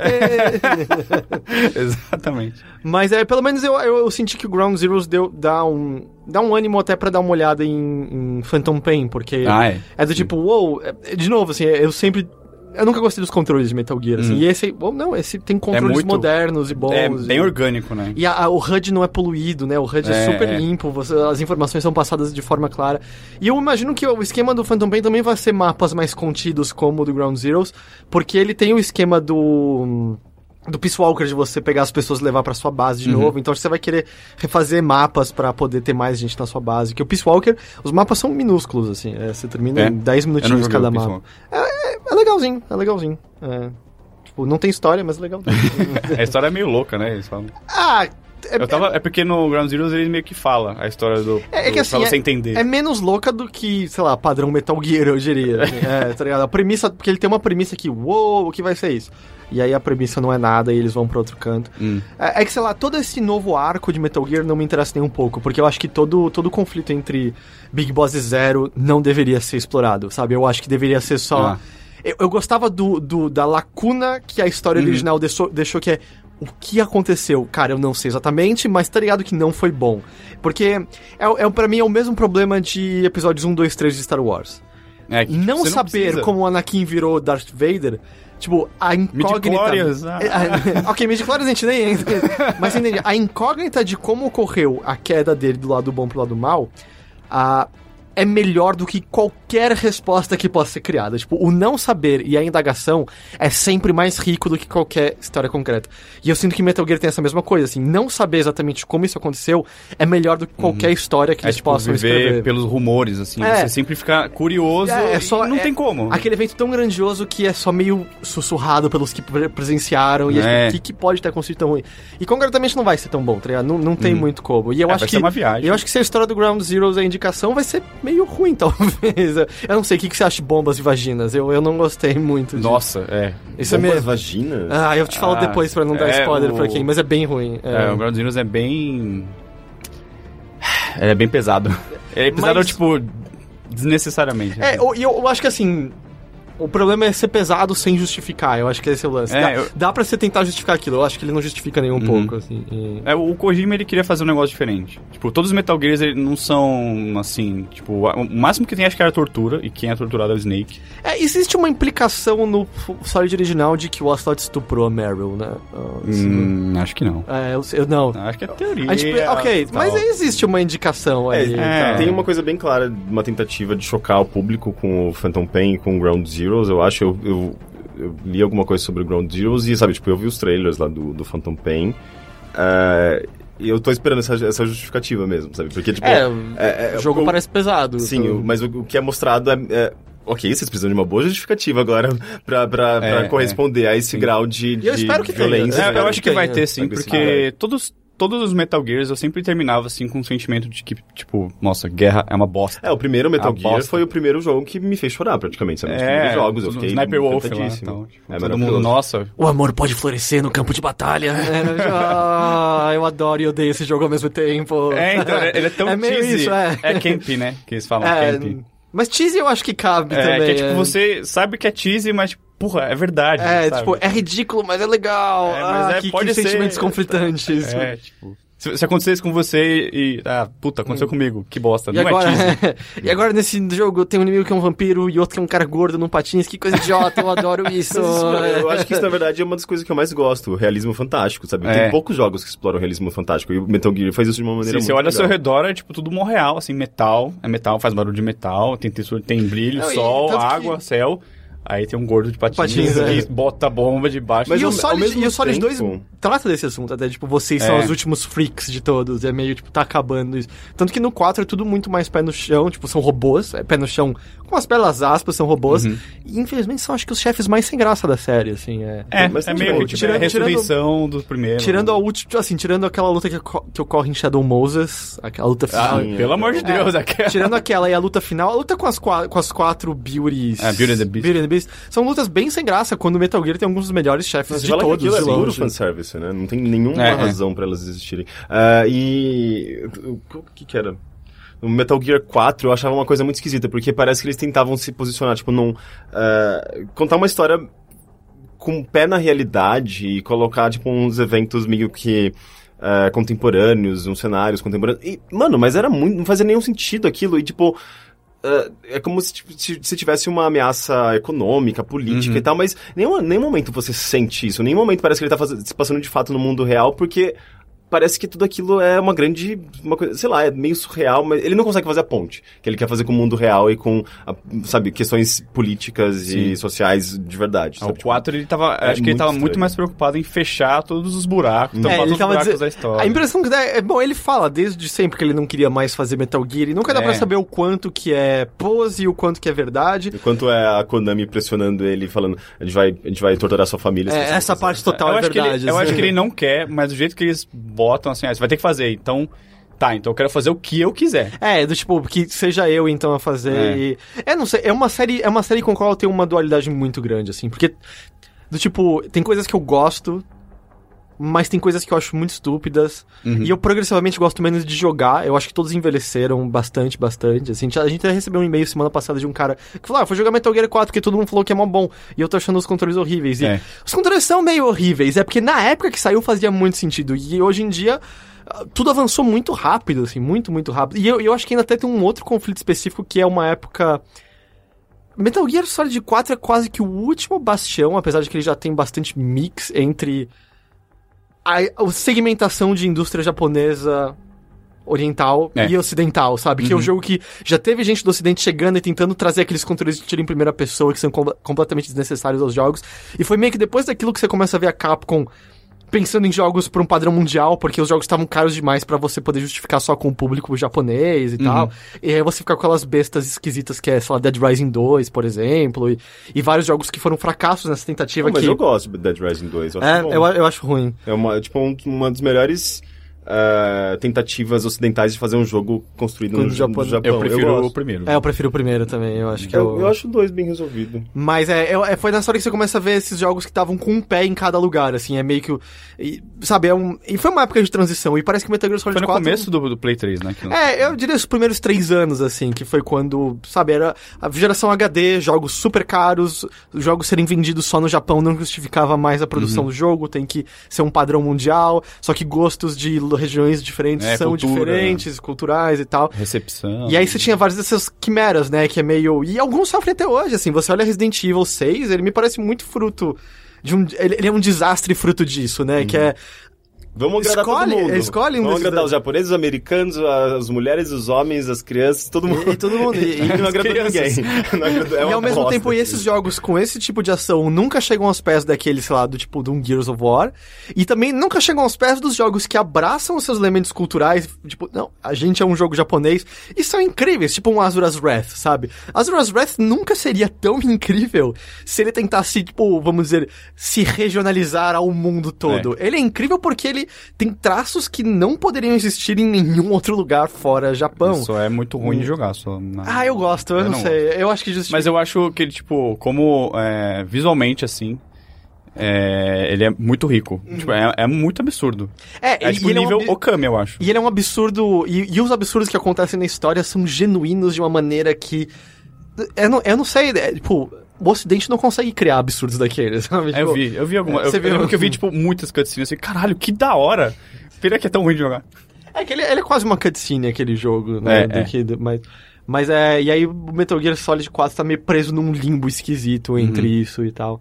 Mas, sei lá, e aí é engraçado, você vê, eu acho que os controles do Ground Zeroes, o que tudo indica, do Phantom Pain, são completamente ocidentalizados, né? É um jogo cujos controles são completamente ocidentalizados e eu acho que é algo que vai beneficiar aquele jogo bastante. Eu acho legal que também que, tipo, ele, até hoje, alguns botões ainda são os mesmos, mas o jeito que eles funcionam é diferente. Então, tipo, desde sempre, acho que o X, ele abaixava. Aí, só que hoje, tipo, ele abaixa mais um pouquinho, ele rasteja, ou... Aí, tipo, enquanto ele se rasteja, você pode mirar pra qualquer lugar. Rolar pro ladinho. Repara fixamente na bunda dele. E ficar, tipo, balançando, assim. Mas a gente falou bastante de Metal Gear. E qual é o outro jogo que você tava jogando? É Jabá. Eu tô jogando muito no Duelist. Tá. Porque eles lançaram, acho que no mês de dezembro. No mês de dezembro eles abriram pré-alpha. Que, tipo, o jogo já dá pra jogar. Só que ele... O que significa pré-alpha, tá ligado? Porque alpha já... Tipo, o alpha quer dizer que todas as funções do jogo não estão implementadas aí. Esse é o beta. Não, o alpha vem antes de beta, não vem? Eu sempre entendi que então, alpha... o beta.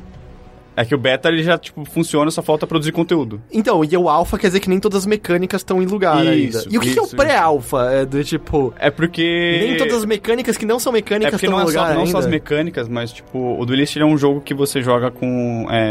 como se fosse um monte de cartinha, um monte de bonequinhos.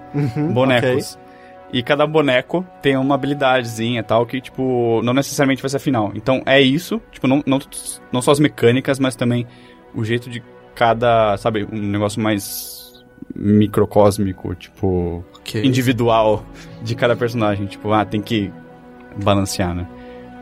Eu acho que é também porque chama pré, porque é só pra quem é backer. Tá, ok, só tipo, pra dar uma... não é só mandar um e-mail lá. É porque a indústria destruiu os significados de alpha e beta, do tipo, essa semana rola beta do Evolve. Que já foi Gold semana passada, tá ligado? Ou 2 semanas atrás. Tipo, não, cara, tá errado isso. Não, como assim?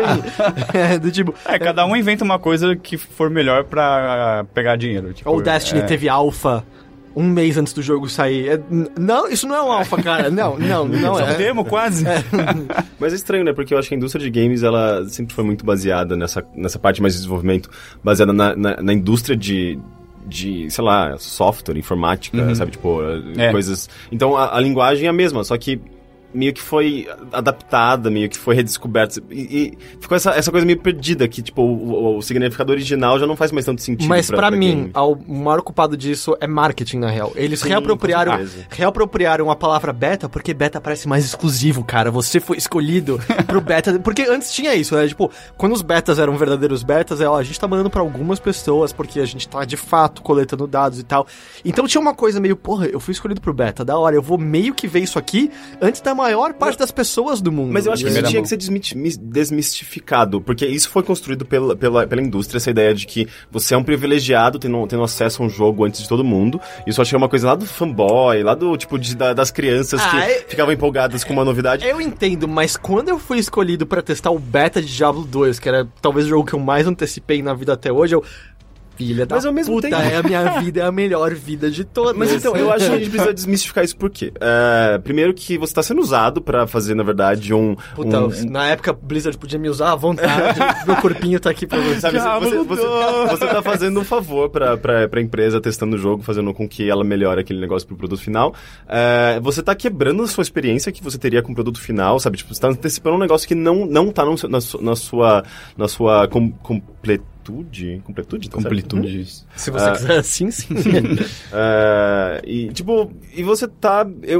Eu não jogo betas, versões, nem demo, porque eu acho que você tá pegando um produto que não tá finalizado e você tá tendo uma experiência errada daquilo, sabe? Mas eu não consigo... Considera que a gente tá em posições um pouco privilegiadas, porque a gente provavelmente vai jogar tudo, ou pelo menos assistir tudo sendo jogado.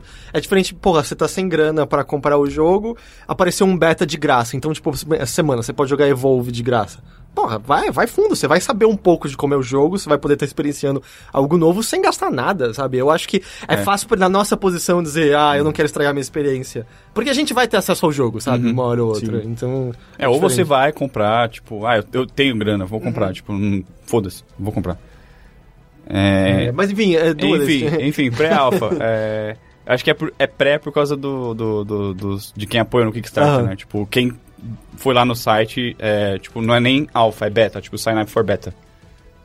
Então é só quem é Kickstarter. Aí, tipo, muita gente baqueou, então tem, tipo, mais de 200. Pelo menos na lista lá tem mais de 200. Mas eu acho que já tem mais de 1.000 aqui. Acho que eles separaram vários pools pra testar o jogo, né? Porque eu nunca vejo todo mundo online, tipo, apesar de ter a lista inteira. Só uma ideia que eu tive agora, você que é amiguinho dos game devs que fazem aquelas coisas meio Rue BR, vocês deviam fazer um jogo com versões Gama, versões, sei lá... Gama, Ômega, é a última. Versão Ômega.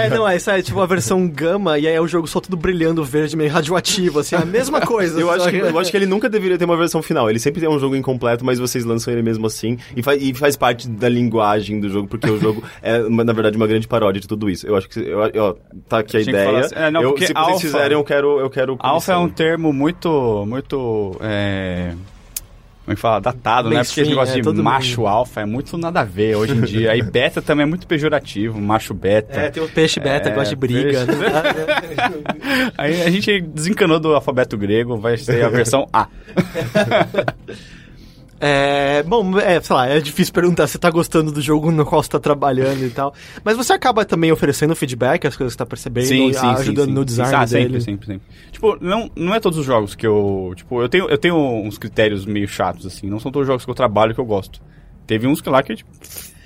eu acho que é a sina do freelance, né, mais ou menos. Você tem que, às vezes, aceitar coisas que não é exatamente onde tá seu coração, mas... Não, e tem uns que eu até comida gosto na casa, de trabalhar, mas quando eu vejo o jogo, tipo...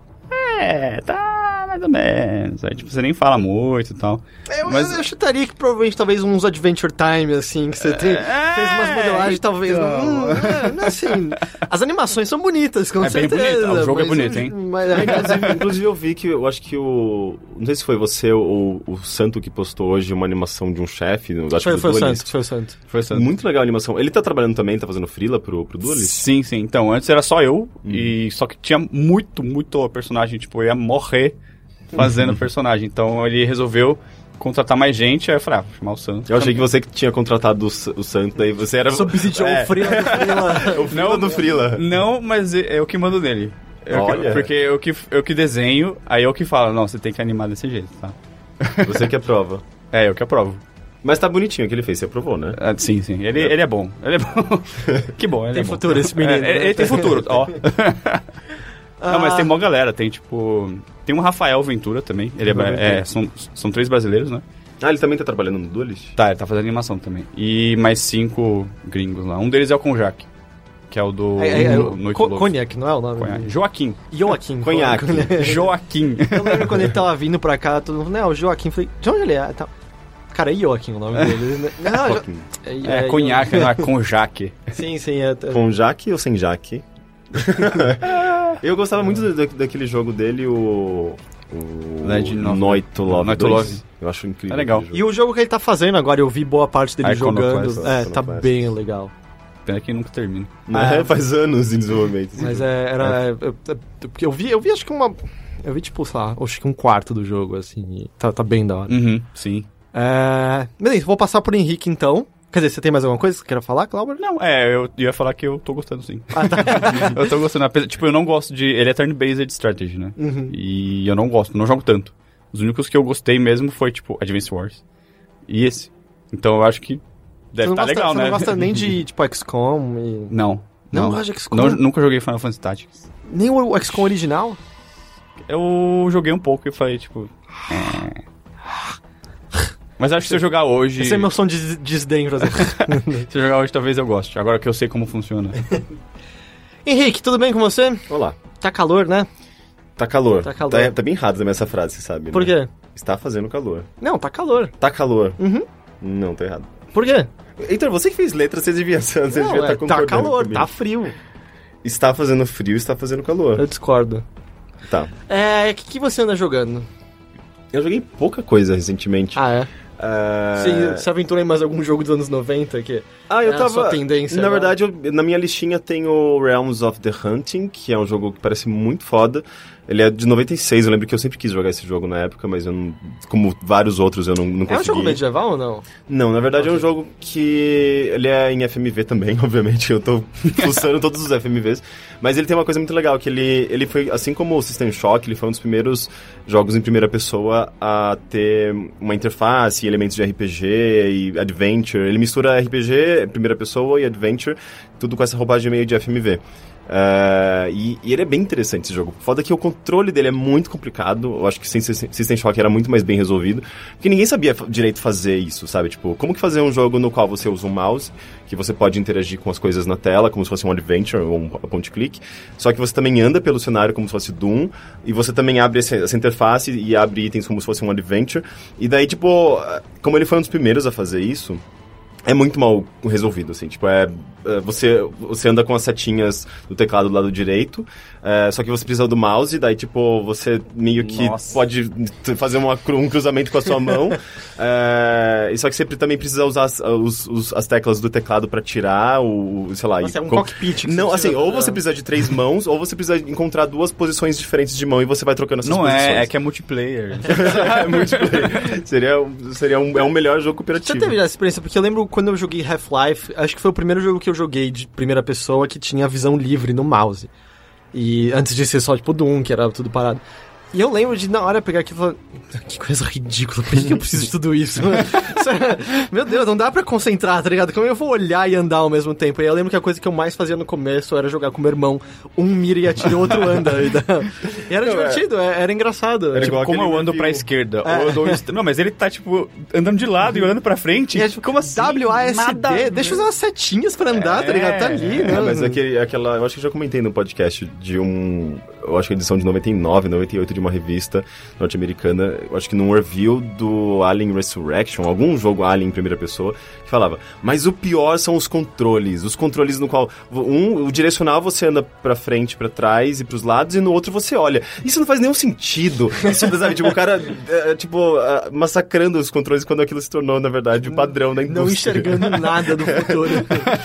Enfim, esse jogo eu joguei ele bem pouco ainda, na verdade ele tá na listinha, eu quero jogá-lo mais vezes, mas ele é bem interessante, e o que eu joguei mais atualmente é o Coming Out on Top, que é um jogo que eu mesmo, tipo, me pegou meio que de surpresa, e eu só fui atrás desse jogo por causa do tema, que ele é basicamente um visual novel, um dating sim gay, feito por uma mulher. que é uma mulher, tipo, totalmente anônima, ninguém sabe. É um quem trocadilho o nome do jogo? Coming out on top, sim. Porque, tipo, é saindo do armário, só que saindo do armário, tipo, on top, tipo, sei lá, assim... Por cima. É, por cima. Ou, sei lá, tipo, como ativo, ou, sei lá, saindo do armário sem descer do salto, que eu gosto. eu prefiro essa tradução. É muito, várias... É arte, isso é arte. Não, várias interpretações. Não, e é legal porque esse jogo... primeiro que eu acho isso muito curioso, ele é feito por uma mulher, só que ele... Como nenhum outro jogo, ele aborda muito bem, e com muito humor, a temática sexual em universidade, aliás, homossexual em universidade, tipo, você é um adolescente, um jovem adulto que tá na faculdade. Eu não sei se ele começa logo do início, ele meio que já começa no meio da universidade, num campus norte-americano, aquela coisa tradicional, sabe, tipo, de você morando com os amigos, tendo seus roommates. E, no caso, você escreve o nome do seu personagem, você não cria ele necessariamente, só dá um nome pra ele. O máximo que você pode ter de personalidade, tanto pra você quanto pros caras que você vai conhecer ao longo do jogo, é escolher se eles têm barba ou pelo corporal. As decisões mais importantes. Obviamente eu liguei barba e pelo corporal em todos eles. E daí, a partir daí é um dating sim, né? Tipo, é basicamente uma visual novel. E você tem algumas pequenas decisões que vão afetando a história do jogo, que vão mudando um pouco o rumo do jogo, mas ele é um jogo bem simples, na verdade. É só um choosing your own adventure, basicamente, né? Você vai sendo apresentado pela história, você pode inclusive ligar um modo automático, no qual a historinha vai passando, automaticamente, você não clica em nada, você só pega no mouse quando você tem que, de fato, dar um input ali, escolher alguma coisa, sabe? E ele tem uma estrutura também que é meio... Ele tenta simular rotina, né? Então, tem a segunda-feira, a terça-feira, a quarta-feira, chega no final de semana. É meio que um período de autoavaliação. Ele vai falar, você tá bem com a sua amiga, que é a Penny, que ela mora com você, sua melhor amiga. Ou, tipo, ela vai falar se você tá próximo dela, se tá meio distante dela. Acho que o Ian também, que é seu amigo, seu roommate. Ela fala a quantidade de dinheiro que você tem. E também fala como se você tá indo bem nos estudos. E aí, então você tem atributos, escolhe trabalhos diferentes, que cada atributo dá dinheiro diferente. Então, daí você tem, no final de semana, você tem essa opção de fazer um trabalho adicional, ou se dedicar aos estudos para ir melhor na faculdade, nas provas, ou sair com a Penny e com o Ian, e gastar dinheiro, às vezes, pra você se divertir. Bem sim dating mesmo. Ele, inclusive, usa uma engine bem comum de dating sim, assim, pelo que o Gabriel tá me falando, que joga bastante desse gênero. Mas ele é muito bem escrito, assim, tipo, isso que me surpreendeu. Por isso que eu acabei gostando muito dele. Ele é muito bem humorado, ele é engraçado, é um jogo que me faz rir pra caralho. E ele cria tudo com tudo tem uma coisa bem light-hearted, assim, sabe? Tipo, por mais que ele seja bem erótico em alguns momentos, quase pornográfico. Então ele chega a ter sexo alguma hora, tá? Explicitamente. É que, tipo, tem que ter no dating sim. Sim, mas ele equilibra muito bem a coisa, tipo, de tentar te deixar excitado, ao mesmo tempo que ele é engraçado, ele é uma historinha legal, uma historinha divertida. Tipo, eu vou dar um exemplo, por exemplo, do quão absurdo ele pode ser. Tem Deixa eu abrir minha calça. Não, acho que não tem nada muito explícito, ou talvez tenha, mas... Pra mim tá parecendo o flerte perfeito. Tipo, é a linha tênue entre tipo, você ser vulgar ou, tipo, engraçadinho. Ou, tipo, ele brinca com... Será que é verdade? Será que não é? Meu Deus. Que te lembra? Mas tem uma cena, por exemplo, em que a ex-namorada do Ian, que é o seu melhor amigo de quarto, ela bate na porta da sua casa e seu fala... melhor amigo de quarto. O seu roommate. Eu sei, mas é engraçado. Que de início você acha... Do quarto ele é meu melhor amigo, assim. Na cozinha eu odeio ele. É que de início você acha que ele é hétero e tal, mas você começa a ter algumas sugestões. E uma delas acontece nesse momento em que a ex-namorada dele chega meio puta na sua casa, devolvendo umas coisas que estavam na casa dela. E ela deixa uma mala num canto, porque eles acabaram de terminar um relacionamento e tal. Daí você tem essa opção de olhar o que tem dentro da mala. E você descobre que tem um monte de dildos dentro da mala. E daí você tem a opção de... É a dica mais peculiar do mundo. Eu não sei, tá ligado? Será? Será? E daí você... Pelo menos não é algo imbecil do tipo, tem um monte de CD da Cher lá dentro. Seria mais óbvio, inclusive. Daí tem a opção de brincar com um dos dildos, se você quiser. Daí E você... ele com 2 dildos Não, na mão. infelizmente não. A única opção é aquela que todo mundo tá imaginando nesse momento. E daí é legal que, tipo, tem toda uma cena que ele meio que se preparando, ele coloca, tipo, como se chama? Uma embalagem, tipo, de papel toalha. Papel toalha não, mas, tipo... Um rolo? Não, Uma caixinha de lenço? De lenço, exatamente. Ok. Uma caixinha de lenço. Daí... Toalha? Opa. O negócio... Eu preciso, eu preciso de algo que não vai fazer o papel furar, porque o negócio aqui é bravo. Nessa ele vai colocando uma caixinha de lenço, coloca, tipo, um pote enorme de lubrificante, coloca o dildo, daí fala, ok, qual que é o primeiro passo agora? Daí, tipo, ele vai, enfim... Ele não sabe qual é o primeiro passo, né? Porque... Eu não sei, eu acho que ele tava nervoso com o dildo. Mas, enfim, ele vai tentando, eu acho que o dildo era muito grande, ele começa a ter uns gemidos e tal. De repente, o celular dele vibra, ele toca. Daí ele ignora, daí ele continua lá, e daí, tipo, toca de novo. Daí ele olha, é a mãe dele, ele fala, que droga, vou atender. E, tipo, nisso ele brincando com o dildo. É tipo uma cena de American Pie agora. É super American Pie. E daí, tipo, ela... Oi, filho, tudo bem? E ele, tipo, meio respondendo, assim, meio grunhindo ao mesmo tempo. E ela, filho... Você tá bem? Você tá jantando? Dele, no, I'm full, sabe? Tem coisa do tipo, é cheio de piadinha, sabe? E daí, tipo, eu acho que, inclusive, nessa situação, por alguma razão, eu acho que você tava... Eu não sei, você conta pros seus pais que você é gay naquele momento, enfiando um dildo no seu cu, sabe? Isso na frente deles? Ou... Não na frente, no celular. E daí, tipo, na cena que eu joguei, por alguma razão, acho que a mãe tava conversando com o pai. Aliás, não, o pai tava treinando saxofone, eu acho que o seu pai é músico no jogo. E daí, tipo, é uma coisa muito imbecil. Ele fala, Mom, I have to say something for you. Tipo, eu tenho que dizer alguma coisa pra você. Eu sou gay. Daí ela só vira pro pai e fala... Stan, ele disse que ele é gay. E o pai respondendo, tipo... Porque ele tava... o professor do Charlie Brown, assim? É porque ele tava, tipo, tocando um saxofone e ele responde tocando saxofone. Assim, umas coisas meio imbecis, mas que eu gosto soam que, assim, engraçado. Você tá fazendo... o pessoal em casa não tá vendo, mas tá fazendo os gestos de instrumento e o seu saxofone é um trompete. Essa mão pra frente e pra trás, não, é um saxofone. O saxofone é pra baixo, aperta o botãozinho. Eu acho que, na verdade, ele é trompetista. Ok. Então, mas assim, é só um exemplo do quão meio imbecil, mas engraçado e misturando essa coisa de sexo com humor e, sabe, tipo, a sexualidade do personagem. É divertido. Ele é bem legal. De graça? Não, inclusive eu acho que ele custa uns $15, talvez seja meio carinho. Mas não tá no Steam, né? Porque você tem sexo. Não, exatamente. Eu lembro que na época que o Hatred foi aprovado no Steam, depois daquela primeira censura, depois o Gabe Newell foi lá e acabou aprovando o jogo, teve um lance, porque a Obscura Soft, que é a produtora, que no caso é só essa autora, na verdade, essa mulher, ela tweetou uma imagem do tipo, o que é mais gráfico pra você? Daí tinha uma imagem do Hatred e o cara enfiando uma arma na boca de uma mulher, né, que eu acho que é do trailer, e, tipo, uma outra cena dos dois personagens, tipo, dois homens meio que... Claramente, meio que... Eu acho que ali ela cortou, obviamente, pra divulgar no Twitter, mas eles estavam fazendo sexo, sabe? Só que, tipo, no caso da imagem, provavelmente ia ter uma bunda e um homem em cima do outro, sabe? E homens meio bombados, como todos eles são dentro do jogo. Oi? Peludo. Também.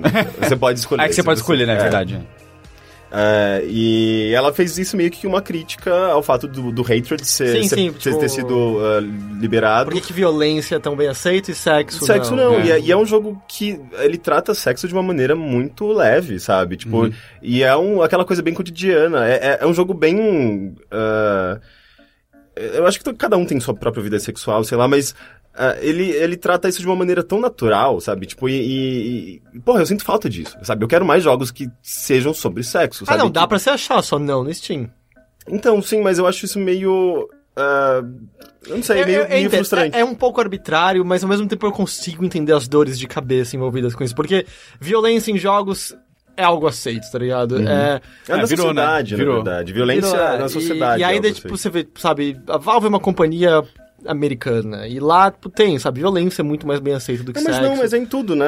A mesma coisa que você botar, cinema. tipo, estupro num seriado, aí, tipo, sexo, todo mundo fica meio assim. Nossa, aí, tipo, um cara vê uma cena de estupro, normal. E aquele lance que existe maneiras de você abordar esses assuntos, do tipo... Eu não joguei Hotline Miami 2. Mas me parece que dentro da estética que o jogo tá explorando e o que ele tá fazendo, aquela cena de estupro é condizente com quão, sei lá, vamos dizer... com quão voraz, o quão, sabe, o quão visceral é aquele mundo. Isso. Enquanto eu consigo entender perfeitamente por que um jogo como Replay é proibido, sabe? Porque é só sobre estupro e é glorificando o estupro. É a sua mecânica é estuprar uma mãe e uma recompensado. Filha. Então, mas isso que é engraçado, porque a gente tá falando de estupro, sabe? Que é um tabu, é um negócio a ser tratado, e eu acho que você precisa de uma certa sensibilidade pra tratar esse assunto. O Coming Out on Top é um jogo muito leve, sabe? Assim, tipo, ele tem suas cenas de sexo explícitas, tem, tipo, inclusive eu acho que a produtora ela vai fazer uma versão sem as cenas de sexo, acho que só com sugestões, e talvez ela vai adaptar algumas imagens pra não serem para serem um pouquinho mais eróticas e mais leves e menos pornográficas, justamente pra quem se espanta um pouco. Porque ele é meio assim, né? Tipo, você tá lá acompanhando o texto, o texto é tipo super aberto, ele fala de palavrão, ele dá umas quase que como um conto erótico, né? Ele vai te fazendo imaginar alguma cena. De repente, corta já pra uma imagem, tipo, o cara gozando e... então é meio... A primeira vez eu fiquei meio chocado. Falei, uou, é assim gratuito? Então ela tá fazendo 2 versões do jogo. Talvez ela tente novamente no Steam com essa versão um pouco mais leve. Entendi. Mas, sabe, tipo, é leve aquele conteúdo. Tirando, por mais que... E mesmo assim, sabe, é um desenho de um cara gozando ou... Sabe, eu não sei nem se eu consigo dizer que aquilo é pornográfico. Não, se tem um cara gozando é pornográfico. É simples assim, tá ligado? Não, sim. Mas é que, tipo, eu não sei, eu acho que todo mundo tá tão acostumado com imagens pornográficas na internet e um conteúdo que é sincero, ele trata de sexo de uma maneira natural, sabe? Assim como muitos filmes fazem isso atualmente, e eu acho que o cinema ele tá conseguindo superar um pouco dessas dificuldades, dessas barreiras, né? Tipo, sei lá, você pega Azul é a Cor Mais Quente, que tem cenas de sexo bem evidentes, sabe? E foi super elogiado, eu acho que bem aceito até. Mas ao mesmo tempo não tá tendo distribuição em DVD, né? Mas tem essas questões também que são super tabu, que é problema de sociedade, né? Que precisa ser quebrado. Esse assunto mesmo foi muito comentado pelo James Franco naquele filme que eu comentei. Beyond Leather Bar, é isso? Interior Leather Bar. É um filme bem interessante. Tá no Netflix esse filme. Sim. Inclusive, eu não sei como... Netflix brasileiro. Não sei como ele tá lá. Acho que eles não assistiram o filme inteiro. Porque é um filme que tem cenas de sexo explícito gays. E é um filme justamente sobre isso, sabe? É um documentário, entre aspas, porque é meio que uma ficção também, no qual o cerne do filme é esse questionamento, sabe? Como que a gente tem filmes de terror e gore e violência e assassinatos, e isso é considerado a norma no cinema, e sexo gay ou sexo em geral, sexo explícito, não pode ser aceito, senão que todo mundo faz isso, geralmente. É engraçado como... Eu acho que tem uma certa diferença, assim, que é meio idiota, mas tem. Que é, tipo, apesar de ter violência, a gente sabe que é de mentira.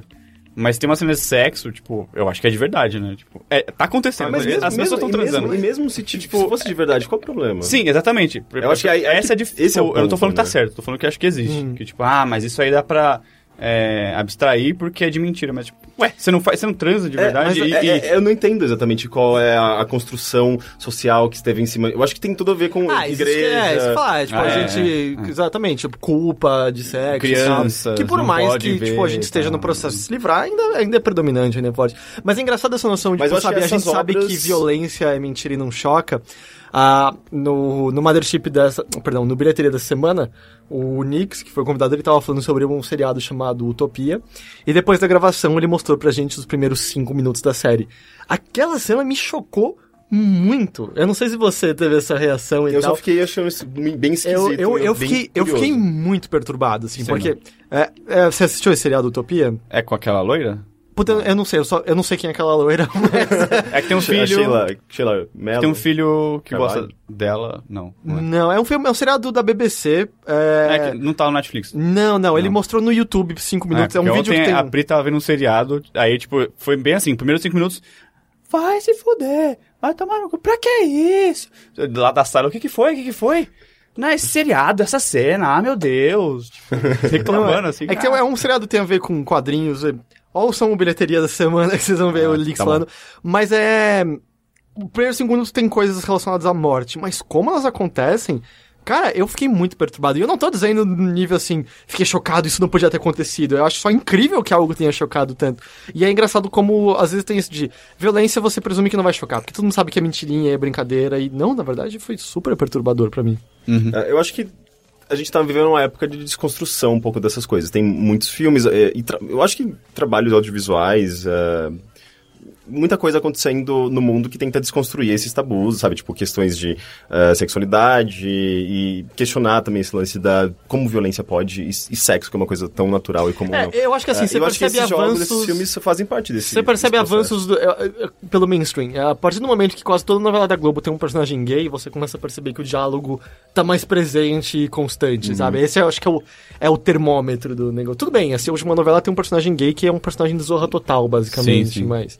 ainda assim, toda novela tá tendo esse núcleo, pelo menos. Então... eu acho que tem faz um certo tempo, só que eu acho que a maneira como eles estão tratando esses personagens com mais humanidade, eu acho que... Eu não assisto novela, então não sei se tem tanta humanidade assim, mas me parece que existe uma intenção de tornar isso tão enorme e tão comum quanto os outros personagens. Tipo, dá pra melhorar, mas já é um avanço. Não é tão rápido, não dá, assim, tipo, na novela.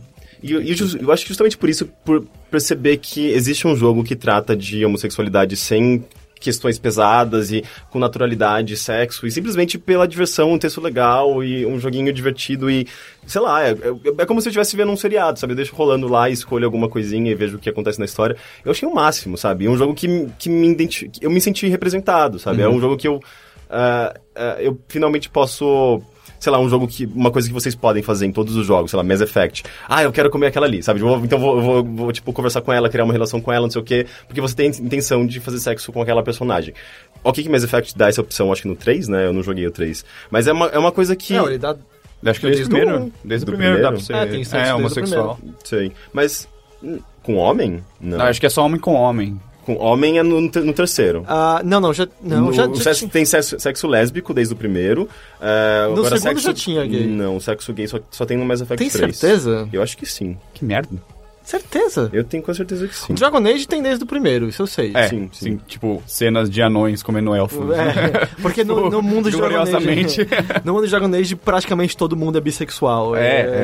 Mas eu achava que você podia pegar o Jacob no segundo, como homem. Eu não sei se é no terceiro que tem um personagem gay. No terceiro tem um personagem gay e você pode pegar o Kaidan também. Entendi. Eu acho que eu parei de jogar no primeiro também, não lembro dos outros.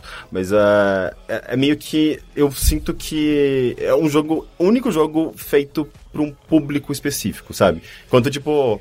Não que mulheres provavelmente gostam desse jogo também. Tipo, eu tava vendo aqui no Twitter da própria Obscura, que é uma mulher que faz esse jogo, tem várias outras mulheres que seguem, comentam e gostam dessa temática.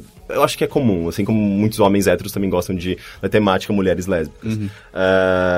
Mas é uma primeira vez que eu vi que era uma coisa, olha, isso foi feito pra mim, que legal, sabe? Tipo, no meio de tanta coisa que eu também consigo me identificar, sabe? Eu adoro esses jogos que são mais abertos, que me permitem ser alguém dentro daquele jogo que eu possa me identificar, como, sei lá, Saints Row ou o próprio Mass Effect.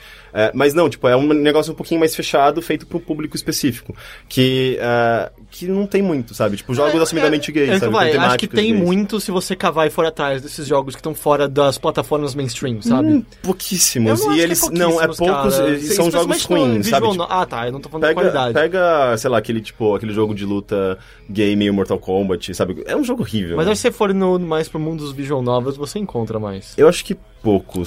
Eu acho que não, cara. Mas enfim. Eu não sei, jogos bons também, sabe? Tipo, eu não sei, eu tenho um pouco de preguiça de visual novel, na verdade. Esse jogo me conquistou justamente pelo texto e ele é muito bem escrito. Quem se interessar por isso, a Cara Ellison, tudo bem, você tem que saber inglês, ela tem umas colunas, eu não sei se são semanais ou mensais no Rock Paper Shotgun, só sobre jogos normalmente visual novels de sexo ou com temática de sexo, que são bem legais essas colunas, vale a pena. Sei. Mas eu achei bacana, sabe? Tipo, é um jogo bem divertido. E por mais simples que ele seja, sabe? De certa forma, eu tô gostando mais de jogos mais narrativos do que jogos de mecânica. Você tá numa fase assim, né? Eu acho que sim. Você conseguiu jogar o Citizens of Earth? Não, ainda não. Tá.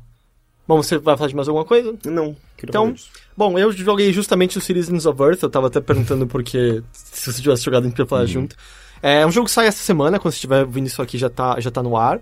Tá disponível pra um monte de plataforma, acho que é PlayStation 3, PlayStation... Então, pelo que eu vi, PlayStation 4, Xbox One, Wii U e PC. só. Eu tô no PC. Eu acho que PC. PlayStation 3, PlayStation e Xbox 360 não? Eu acho que não. Bom, ainda assim, é um monte... Quando tem o Wii U, pra mim já é um monte de plataforma. Mas eu tô jogando, você já ouviu falar desse jogo, Glauber? Não. Ele é um jogo interessante, eu acho que é o sucessor espiritual, o único sucessor espiritual de Mother que a gente teve até hoje. Sério? Porque assim, ele claramente tem uma homenagem muito grande, tanto que a batalha, o fundo é aquela coisa colorida com ondulações e tal, doida. Claramente uma referência direta aos campos de batalha do Mother. Cópia. Acho que uma... É que eu achei meio pouco direto demais. Mas sei lá, é uma referência direta. E como você nesse jogo? Você é o vice-presidente da Terra. Ah, é esse. É esse, tá ligado? Tá. Você é o vice-presidente da Terra. E você acorda na bela manhã quando você acabou de ser eleito, você ganhou a eleição. E tá tendo protestos fora da sua casa. Isso é o primeiro arco só da história. E aí você tem que lidar com os caras que estão protestando. É um jogo não muito politicamente correto, assim. Você manda a polícia militar. Você mesmo bate neles. Ah, é? E ele tem estereótipos do tipo... Você encontra hippies depois, e o ponto fraco dos hippies é água, sabe? Mas aí, o que acontece? Você vai lutar, e a luta é esquema tradicional, RPG japonês, por turnos, habilidades e tal. Só que o vice-presidente em si não luta. Quem luta são os cidadãos da Terra que estão te acompanhando. Então as duas primeiras pessoas que você recruta são sua mãe e seu irmão. E é tipo, é mãe e irmão. Você pode até mudar o nome, mas eu nunca quis. E aí você encontra, tem acho que, sei lá, mais de 40 pessoas pra se recrutar. Tem um kit Suikoden nisso também. Você encontra mais de pessoas pra recrutar e as pessoas são... farmacêutico, psiquiatra, piloto, todos de extrema direita. halterofilista... Tudo menos polícia. Não, a policial, você tem a policial, bombeiro, é todo mundo, assim, de acordo com o trabalho deles, assim. Quer dizer, tem também o mendigo. Ele trabalha. Ele trabalha. É muito... E o legal é que, assim, todos eles têm uma missão específica que você precisa cumprir pra poder recrutar. E uma vez pegos, além das habilidades específicas dentro da batalha em si, eles têm talentos fora da batalha. Então, por exemplo, sua mãe e o talento dela é basicamente ser o tutorial do jogo. Você pode ler sobre as coisas as várias mecânicas. O seu irmão, ele trabalha pra FedAps. E então ele pode fazer encomendas na FedAps e aí você pode encomendar itens no meio da luta. Você tem que esperar um tempo, os itens chegam. O piloto, o talento dela é fast travel. Então depois que você recrutou o piloto, você pode fazer fast travel pra certos pontos do mundo. O mendigo, o talento dele... Mas você tem que ter o personagem no seu grupo pra fazer a habilidade ou ela destrava? Se você encontrar... Não, assim, depois que você abriu o cara, você pode usar o talento o tempo todo. Ele não tem que estar no seu hall de batalha. Antes de você recrutar, você encontra os mesmos personagens em vários locais do mundo. E aí, se você conversar com ele, você pode usar o talento dele sem ter que ter ele no seu time. Mas no caso de um fast travel é um pouco mais chato, porque você tem que saber onde está o piloto naquele mapa e aí ir atrás e tal. Sei lá, o talento do mendigo é revirar lixo pra encontrar itens e coisa assim. Uma coisa que só ele consegue fazer. Só ele. Porque o vice-presidente fala, não, eu não quero mexer no lixo e tal. O talento da salva-vidas, ela sopra ar no seu pulmão e aí você pode ir pra baixo d'água e coisas assim. Eu fico pensando, por que esse jogo foi publicado pela THQ e não pela, sei lá, Double Fine? Na THQ faliu. THQ não, é a Atlus. Atlus, eu não sei, acho que o contrato que eles fizeram foi com a Atlus. Que estranho. Mas Atlus é o quê? Ela é daqui ou Japão? Atlus tem braço no Japão e nos Estados Unidos também, né? Porque ela distribui muito jogo japonês nos Estados Unidos. Mas ela desenvolve... muito jogo. Mas ela desenvolve jogos. Tipo, a série Persona é dentro da Atlus, né? Então, é por isso que eu não sei qual é a sede, de onde ela nasceu. Eu acho que é no Japão, principalmente. Porque até tinha uma história que ela tá dentro da SEGA agora, porque ela tava numa empresa... Ela tava numa empresa japonesa que tava falindo, tava com os problemas de ações, e aí a SEGA comprou esse pedaço e tal. Mas... Então eu gosto muito desse clima, sabe? Porque nisso ele também tem Mother, no fato que os inimigos são hippies, pessoas protestando, e coisas... As coisas estão ganhando vida e te atacando naquele mundo. Então são placas de trânsito, são grãos de café, são estrelas do mar e coisas assim. E nas lutas em si, os ataques dos personagens são condizentes ao que eles fazem. Então... A sua mãe, um dos ataques é dar uma bronca no inimigo.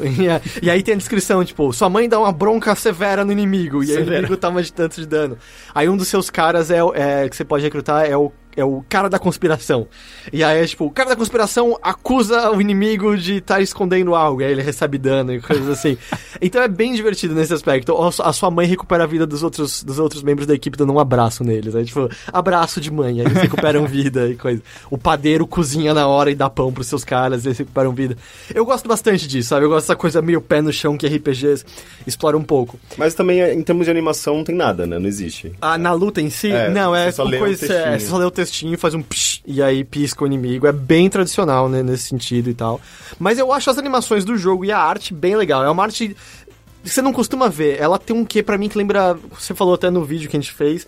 Lembra Cartoon dos anos 90, lembra Gato Félix, às vezes, um pouco. Assim, é bem incomum de encontrar jogos usando esse estilo artístico, que me agrada bastante. O humor dele é bem legal. Eu acho que é um humor que funciona a maior parte do tempo. Sabe? Tem aquelas piadas aqui e ali que isso foi meio imbecil. Mas o humor funciona e a história dele, ela eventualmente vai prenunciando para algo que é meio óbvio desde o começo. Mas no começo ela é só meio... Tem coisas estranhas acontecendo, então vamos lá. Então esse primeiro é você lutando contra os caras protestando. Depois disso o presidente te chama pra você ver algum negócio lá no prédio. Na Casa Branca. Na Casa Branca daquele mundo e tal. E aí de repente você tem que ir pra uma ilha do sul onde as pessoas estão enfeitiçadas e dançando o tempo todo. E você tem que descobrir o que tá rolando. Nossa, o fenômeno da dança-mania, não era um negócio assim? Vocês já viram isso? Tem uma página na Wikipedia explicando isso, que eu acho que não aconteceu na Inglaterra ou na França, em 1800 e não sei quando. Que teve uma febre de dança que todo mundo começava a dançar e ninguém conseguia parar mais. Foram 2 dias seguidos de pessoas dançando loucamente e elas não conseguiam parar. É aquele episódio da Buffy, né? Mais ou menos. Eu não sei. É um episódio que é musical, que as pessoas estão dançando e cantando. E não conseguem parar? Tem um demônio fazendo todo mundo dançar e cantar. Eu achava que era zoeira, mas tá no Wikipedia isso. É uma espécie de histeria coletiva. Também tem alguns países que todos os homens de repente acharam que os pintos estavam encolhendo e coisas assim. Caralho, que eu acho que foi algum estado da China, alguma região da China, um negócio assim. Mas eu acho que o humor do jogo funciona a maior parte das vezes, a aventura é meio aleatória. E eu tô gostando dele. O único porém, assim, que pode ser um porém meio grande, ele é um RPG japonês nas suas mecânicas e estruturas. Combates por turno, muitos combates, por mais que você veja os inimigos do mapa, tem muito combate. Depois você tá bem forte, se você atacar o inimigo pelas costas, você mata ele no mapa direto, nem entra na luta, só ganha experiência e tal.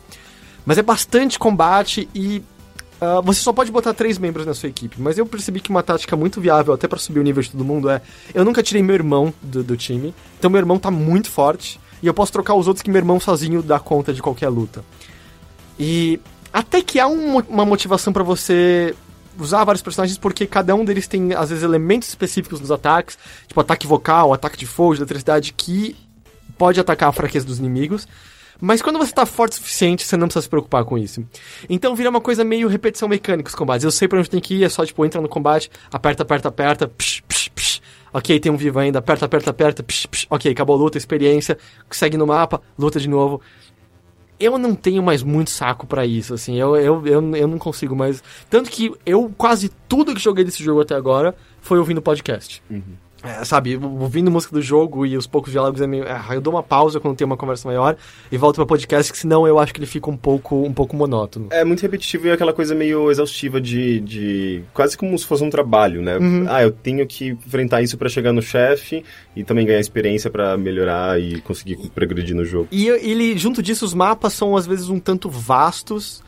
Às vezes você olha e fala, meu Deus, tem muita porta pra entrar, eu vou salvar aí depois, porque eu não tô preparado pra isso aqui agora. Eu não me importaria se fosse um jogo um pouco mais conciso, sabe? Eu acho que as forças dele ficariam mais em evidência se ele fosse um pouco mais breve. Eu tô com mais ou menos 12 horas de jogo e parece que ainda faltam... Eu acho que deve ser um jogo de umas 20, 30 horas, assim. Então ele é um RPG mesmo, sabe? Não é um RPG mini, tipo um Custom Quest. Eu só acho que ele perde um pouco de fôlego por ser tão alongado, assim. A parte mais legal pra mim é tentar recrutar os vários cidadãos e tal. Mas ele é super charmoso, sabe? Eu acho que tem coisas legais lá. Eu só acho que se você for atrás dele, saiba exatamente o que tá te esperando, sabe? Tem todos aqueles tropes meio... Bom, pode ser que tem pessoas que ainda os apreciem bastante. Pra mim, hoje em dia, cansativos de RPGs japoneses mais tradicionais. Lutas por turno, repetição, sobe de nível, etc, etc. Mas é legal, é legal. A essa altura também já tem vídeo no ar no site, dá pra você dar uma olhada. E eu acho que o vídeo também deixa bem claro essa parte de repetição, né? Teve um tempo que era só passar por muito combate até chegar numa luta e tal.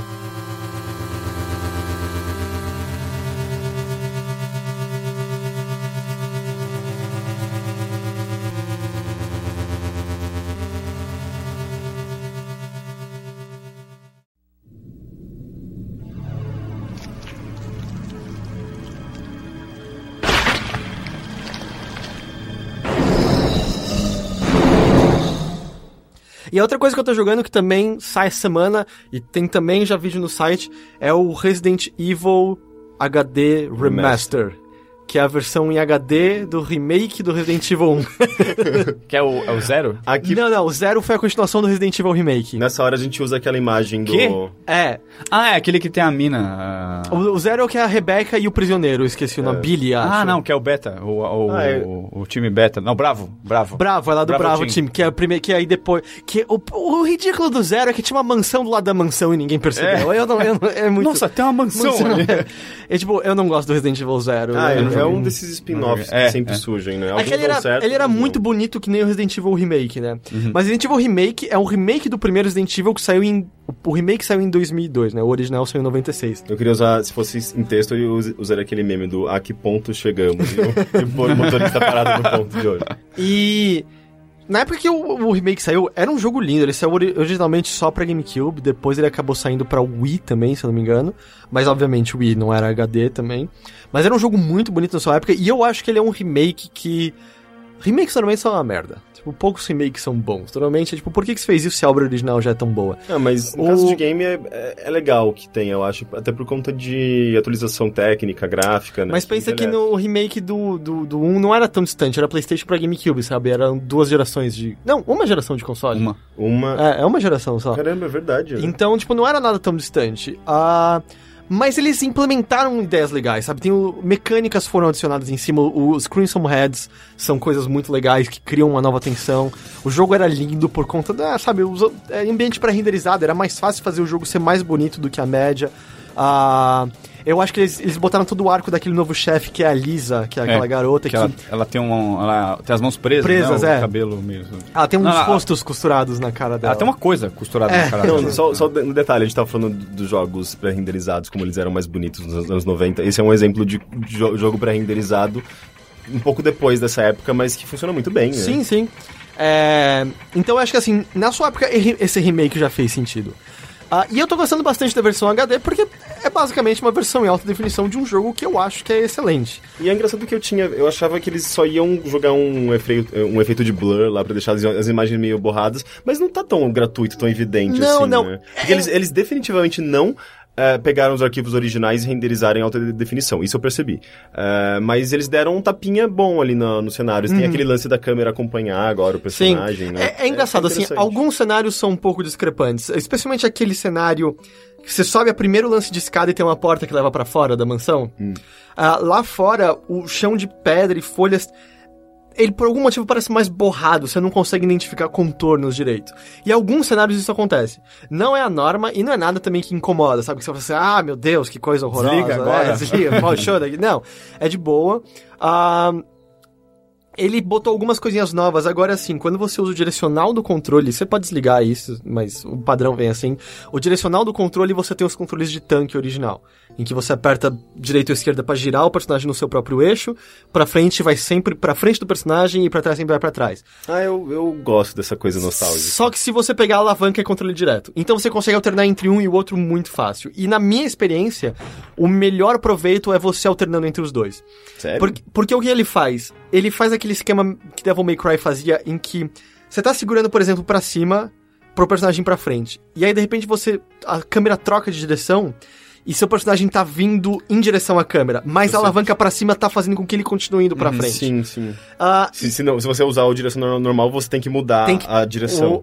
Não, no direção normal é sempre o pra cima que vai estar fazendo o personagem pra frente. Aliás, a alavanca. A alavanca você tem que Então, se você soltar, você tem que ajustar. Se você continuar segurando na mesma direção, ele vai na direção correta. Senão vai aquela coisa meio Sonic, tipo, a câmera muda, sai indo pra frente. E você vai e volta. E vai pra trás, aí tipo, você não consegue se ajustar. Mas o que acontece, alguns cenários cenários dá um nó na cabeça ainda esquisito. Assim, troca e você... o que aconteceu aqui agora exatamente? Então tem partes que eu fui muito melhor usando a alavanca, fugir de alguns inimigos foi muito mais simples usando o comando direto. Em alguns outros, o direcional era a melhor pedida. Tem um puzzle do remake que envolve uma sala que as paredes ficam fechando, esmagando e voltando, fechando e voltando. E você tem que empurrar uma estátua para um ponto específico. Não é um puzzle difícil de maneira alguma, mas com a alavanca deu umas embaralhadas que eu me perdi, aí eu fui esmagado e morri, sabe? Eu não consegui escapar a tempo e tal. Usar o direcional, por exemplo, era muito mais simples, mas... sei lá, fugir dos inimigos, fugir da cobra, fugir dos zumbis na alavanca. É porque não vale a pena matar a cobra, né? Tipo. Não. Eu adoro, aliás, jogando com a Jill, porque aquele carinha vai te ajudar contra a cobra. E se você esperar, tem a animação da cobra engolindo ele. Se você desencana, só sai da porta e só ouve um. Ah! E ele morre. A minha única dúvida, que é uma que eu tenho até agora, e é uma que eu sei que eu não tenho resposta certa, é. Eu gosto muito desse jogo. Porque ele é realmente um jogo excelente ou tem um fator de nostalgia muito grande? Porque eu joguei... o primeiro, o Resident Evil 96, joguei muito. E o remake eu joguei mais ainda. Eu amo aquele jogo. Uma coisa que a gente tem certeza absoluta é que o texto desse jogo é horroroso. Ah, cara... já, assim, eles mudaram, não é o áudio do Resident Evil original, né? É do remake. É do remake. Não tem, então, Master of Unlocking, não tem Jill Sandwich. E na época eu lembro que eu achei, é ok isso aqui. Ouvindo... histórias de jogos não são ainda, vamos dizer, boas. Mas elas melhoraram muito de 96 pra cá. Ouvindo os diálogos desse jogo, hoje em dia, eu digo isso literalmente, não tem um diálogo que faça sentido. Nada faz sentido. As conversas entre Jill e a Jill e o Barry são... Do que eles estão falando? O que foi perdido na tradução aqui? Sei lá, você encontra ele lá em cima da mansão, ele... Ei, Jill... eu encontrei uma lata de Fizzy. Com isso aqui, você vai pegar eles de surpresa. Aí você pega, tipo, tiros de ácido de lançador de granadas. Ela, mas Barry, como você não precisa disso? Aí ele puxa a Magnum dele. Não se preocupe, eu tenho isso. Eu gosto do Buddy System que a gente tem rolando aqui. Do que você tá falando? Eu não tenho a menor ideia qual é o contexto desse assunto. Eu não sei o que tá acontecendo aqui exatamente. Isso mostra também um pouco da... sabe, tipo... colocando no contexto faz sentido. Agora, quando você coloca pra cá, serve até como um exemplo de olha como os jogos eram mal escritos ou mal solucionados nesse aspecto e como isso melhorou, sabe? Tem um fator histórico que eu acho válido, sabe? De você entender esse aprimoramento. Mas é muito esquisito. Os diálogos são muito, muito ruins. Mas tudo bem, você não tá jogando Resident Evil pela história, sabe? Nem pelos personagens ricos e coloridos que ele possui. E eu acho que, assim, eu gosto ainda dos textos dos documentos. O remake fez isso, eu acho, de maneira muito respeitosa, que os documentos mais importantes estão de maneira intacta do original. Resident Evil, pelo menos no meu conhecer, é o primeiro jogo que possui o querido diário, estou virando um zumbi. Que é quando você encontra o diário do zelador da casa, que ele começa, coceira, gostoso. E no... você não lembra disso? Não. É ele falando das bolhas surgindo na pele. Nossa, mas isso tem todo Resident Evil, parece, né? Depois virou comum. Mas eu lembro que essa foi a primeira vez. Eu lembro que eu fiz até um Vine de um texto que eu tava jogando Resident Evil Revelations. Revelations tem uns diálogos incríveis e eram hilários. Sei lá, era um cara falando... dia 2, apareceu um hematoma na minha perna. Eu estou me sentindo um pouco... eu estou me sentindo meio mal, mas eu estou conseguindo segurar. Dia 4, apareceu um braço nas minhas costas. Sabe, começava tipo... e ele falava, eu acho que eu preciso de um médico. Dia 5, meu peito, sei lá, tipo, se abriu em 2. Eu acho que eu preciso de um médico. Sabe, como assim? Que coisa desse ridículo. Claro que... sabe, apareceu um hematoma, já vai procurar um médico. Não deixa aparecer um braço na sua... o cara tá tão dominado pelo vírus, normal, né? Sei lá. Isso não é a normalidade. Estou tocando bateria melhor do que legal? nunca. Isso é legal porque tipo, é a evolução daqueles documentos de áudio do Alone in the Dark, sabe? Que tipo, eu lembro que tinha o do... como que era? Perigo! Cuidado com as explosões! O perigo, cuidado com as explosões. Tinha o da Montonha, que o cara ele era um radialista, que você tinha que ouvir um rádio, e ele falava... e na região, não sei o quê, e não sei o quê, explosão na montanha. Ele falava muito rápido e falava errado. As dublagens do Alone in the Dark. Aliás, isso é uma série que a gente tem que voltar. A gente precisa, sabe, tipo, mas isso deixa, a gente tem planos pra isso. Cara, eu tenho em CD. A gente vai fazer isso, alguma coisa. Mas os diálogos são horríveis, mas ao mesmo tempo tem algo charmoso que acho que até contribui pro surreal, sabe, rolando? Porque ninguém nunca... A palavra zumbis eu acho que nunca é proferida no primeiro Resident Evil. Depois virou o Wesker lá naquele light gun shooter do Wii. O Wesker falou zombies, daquele jeito esquisito daquele dublador, mas nunca vira Jill pro Barry e falou: oh, você percebeu que tem zumbi nesse lugar aqui? Eles querem comer a gente? É só meio... É esquisito, os personagens meio que nunca... Tem algo esquisito rolando nessa mansão, tá ligado? E é só uma desculpa pra ele juntar várias coisas de filme de terror. É tipo, tem zumbi, tem cobra gigante, tem aranha gigante, tem tubarão gigante. Tem tubarão descendente. Tem tubarão gigante. Tem tubarão gigante. Tem vespa gigante. No 4 e no 5, tipo... Tem membros do corpo gigante. O 4 tem o Napoleão gigante. Lembra? Uma estátua de Napoleão gigante perseguindo. Por quê? Porque tem, vai se fuder. Mas era só uma desculpa pra isso. E eu acho que funciona. De novo, eu não tenho como dizer de maneira objetiva se não há um fator nostálgico pra mim, sabe? Eu lembrava desse jogo quase inteiro. Eu tô quase terminando de novo. É um jogo curto, é um jogo de umas 5 horas. Mas eu acho que tem uma questão do tipo... É um tipo de jogo que quase não existe mais, sabe? Com esse tipo de mecânica, de câmera, de narrativa, de pacing, de puzzles... E eu sinto falta desse tipo de jogo, de experiência, sabe? Tanto é que eu tô dentro dessa minha lista de jogos velhos que eu quero redescobrir. Eu coloquei Ecstatica, que é um jogo feito de bolinhas. Tipo, você lembra de Balls? Que era um jogo de luta só de bolas e elipses, no caso. Você lembra de Balls, cara? Nossa, que nome tão marcante. Tinha uma tecnologia na época, porque na época que tava surgindo 3D e tinha essa tecnologia de você criar elipses e com profundidade, daí as pessoas estavam explorando isso pra colocar... Sabe, em vez de fazer polígonos, não, a gente tem esse jogo que é feito de esferas, sabe, tipo, e elipses. E esse jogo inteiro é tipo um Resident Evil feito de bolas. E parece muito legal, na verdade. Tem uma continuação chamada Squares, mas não rolou. Obrigado, tô aqui toda noite! Mas... Eu acho que falta... Eu sinto falta de jogos com esses gêneros que meio que desapareceram. Acho que é porque, tipo... meio que virou duas coisas e as duas popularizaram, tipo, muito... Por causa das coisas que a gente tem hoje, tipo YouTube, sabe? Hoje, jogo de terror tem que ser de levar susto e tem que ser dar pânico e você não tem tempo de respirar. Em primeira pessoa. Ele dividiu em duas coisas, assim. Uma vertente virou, sei lá, a Amnesia ou a Outlast, e a outra vertente virou o que Resident Evil 4 e 5 são, que é voltado pra ação mais do que... E assim, não me entenda mal, Resident Evil 4 é um ótimo jogo. Sim. Eu gosto até do 5, eu sei que não é tão amado. Mas é outra coisa, é uma coisa completamente diferente. Pra mim, o Resident Evil 5 é um jogo de ação. É um jogo de ação e tal. E realmente, nesse estilo survival horror mais antigo, não existe mais como antes, assim. E eu acho que ele continua muito bom, assim. Como eu não tenho como dizer objetivamente, eu vou botar as fichas no... Eu acho que esse jogo é muito bom. Eu acho que se você não jogou, nunca vai ser interessante. É que é engraçado que, assim, a gente tá num ponto que é o HD da versão remake, então tem várias camadas do que esse jogo significa pras pessoas. Por quê? O remake, especificamente, tem um monte de coisinhas que são feitas pra pegar de surpresa quem já tinha jogado original. Tipo, o que acontece quando você mexe na porta principal da mansão, ou aquela janela com os cachorros e tal. Aquela janela com o cachorro, pelo amor de Deus. E, ao mesmo tempo, a impressão que dá é que a Capcom tá voltando o jogo mais pra quem já jogou ele. Porque as conquistas são todas piadinhas prenunciando coisas que vão rolar, sabe? Do tipo, quase como se fosse um cutucãozinho em você. Você tá ligado, né? O que vai acontecer agora? Sabe? Tipo, sei lá, a parte do teto que vai te esmagar quando você pega a shotgun. E aí, se você tá com a Jill, o Barry te salva. E aí, tipo, aparece a conquista chamada... Que bom cara. Que cara bom. E aí você... Ou quando você dá o antídoto do veneno da cobra lá pro carinha, e aí, tipo, a conquista é adiando o inevitável, sabe? Coisas assim. Tipo, ok, vocês sabem que eu já joguei isso aqui, né? Provavelmente. Então me parece mais voltado pra isso. Mas eu acho que ele funciona pra quem nunca o jogou, sabe? Eu acho que ele tá lá. E aí, entre as mudanças, né, que eu falei, tem esse lance dos controles, botaram uma dificuldade mais fácil ainda, pra quem quiser. Já é um jogo bem tranquilo, bem tranquilo. Tem uma roupinha a mais pro Chris e pra Jill. Talvez haja mais, mas assim, de cara aberto no jogo tem roupinhas adicionais. E tem um lance de leaderboards de pontuação e coisa do tipo.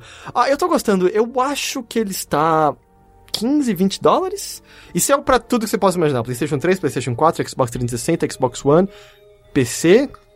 E só? Eu acho que é isso. Eu acho que não saiu pra Wii U. Eu acho que não saiu pra Wii U. Mac Linux. Acho que talvez tenha Mac Linux. Provavelmente. PC é Steam, né? Steam se vê. Mas... eu acho que o Uia não roda nem o de PlayStation direito. Mas eu tô jogando no Xbox One e, cara, tá perfeito, sabe? Óbvio, não tem como ter problema de taxa de quadro num jogo tão antigo como esse e tal. Se tiver também, pelo amor de Deus. Mas tá bem legal. Eu acho que a única coisa que não ficou bonita... As poucas CGs que o jogo possui estão bem feias. Bem feias. Eles não fizeram novamente foi um up-res total ali. Ela fica, tipo, com umas oscilações pretas esquisitas nela, sabe? Mas tem tão poucas e, sei lá... Mas sabe que eu não entendo? Como que uma empresa como a Capcom não tem os arquivos originais da modelagem quando, sei lá, eu tava fuçando nas coisas do Harvester, tipo aquele jogo que eu comentei há algumas semanas no podcast. Eu descobri que o artista original, eu acho que é um polonês, se eu não me engano, um dos artistas do jogo, ele postou recentemente, tipo, na comunidade, no Facebook do pessoal, das pessoas que ainda gostam muito de Harvester, ele postou, tipo, umas imagens em alta definição dos cenários, que eram pré-renderizados também. E, tipo, o pessoal pirou, sabe? E, pô, ele guardava, sabe, no trabalho pessoal dele. É que eu acho que tem algumas questões nisso. Um é dizer, a Capcom não fez porque ela não tinha os arquivos originais, ou... Esse projeto tinha o orçamento realmente, tipo, eles acharam que valeria a pena o trabalho de fazer a versão HD desses vídeos específicos, considerando, sabe, qual é a projeção de vendas. Eu não sei, eu não tenho as respostas pra isso. Só me parece que é o tipo de cálculo que às vezes eles podem fazer e falar, puta, o jogo já tá HD, o que a gente vai gastar nesses vídeos? Pega o arquivo original, bota um render lá e deixa 5 minutos, pronto, tá feito o trabalho. Outra coisa que... Eu sinto que a preservação de jogos é uma coisa que existe... pouco na mente. Tanto que, quando a gente vê o trabalho lá que aqueles estúdios fizeram no God of War HD ou no Metal Gear, eles falam que o trabalho foi um trabalho de... Como se diz? Foi um trabalho indo ao contrário. Eles desmontaram o jogo... Uma engenharia reversa. Engenharia reversa e tal, pra poder, a partir daquilo, fazer a versão HD. Porque, sei lá, mesmo os caras do Silent Hill, que fizeram aquele trabalho horrível do HD, eles falaram que eles pegaram o que supostamente eram os arquivos originais e claramente era uma versão não finalizada do jogo. Assim, tinha textura no lugar errado, tinha som no lugar errado. Então eu acho que o lance de preservação é algo que ainda não é muito... não tá muito na mente desses estúdios. É difícil e talvez seja caro, né? Então, por isso tipo... Eles em 2002 não achavam que eles iam fazer uma versão HD em 2014, tá ligado? Não... Mas foi isso que eu joguei. Vou fazer uma pequena pausa e a gente vai pras notícias? Tá bom, já voltamos.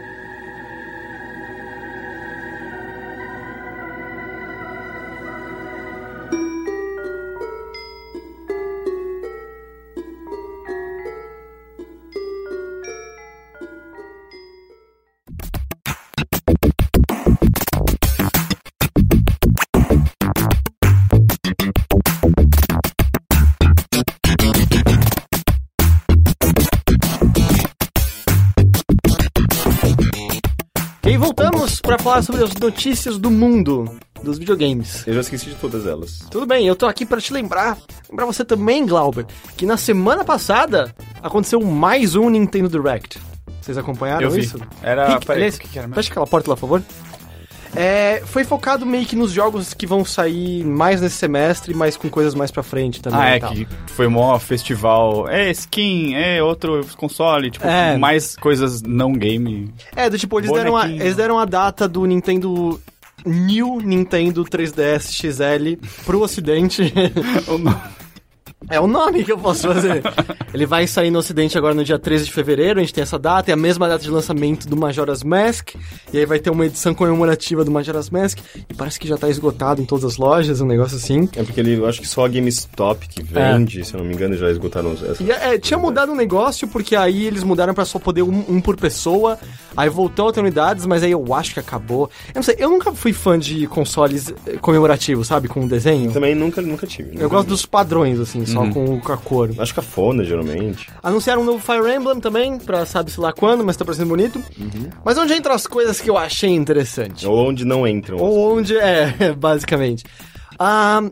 Amiibos tem estado na ponta da língua da Nintendo com uma certa frequência. E Você se importa mesmo com amigos? Não, eu não me importo mais com Amiibos. Mas eu acho que assim, a parte interessante é, eles estão vendendo pra caralho. Saíram os dados de venda deles agora, e foi absurdo. Vendeu não sei quantos milhões de Amiibos. Tá sempre esgotado. Tá um monte de esgotado em vários lugares. Tem aqueles lá que são feitos em número muito mais limitado, né? De personagens menores que estão sempre acabando e virando item de colecionadores. Até parte do Direct foi anunciar a produção de novos Marths, que é um personagem que muita gente gosta no Smash Bros. E tava sendo esgotado rápido.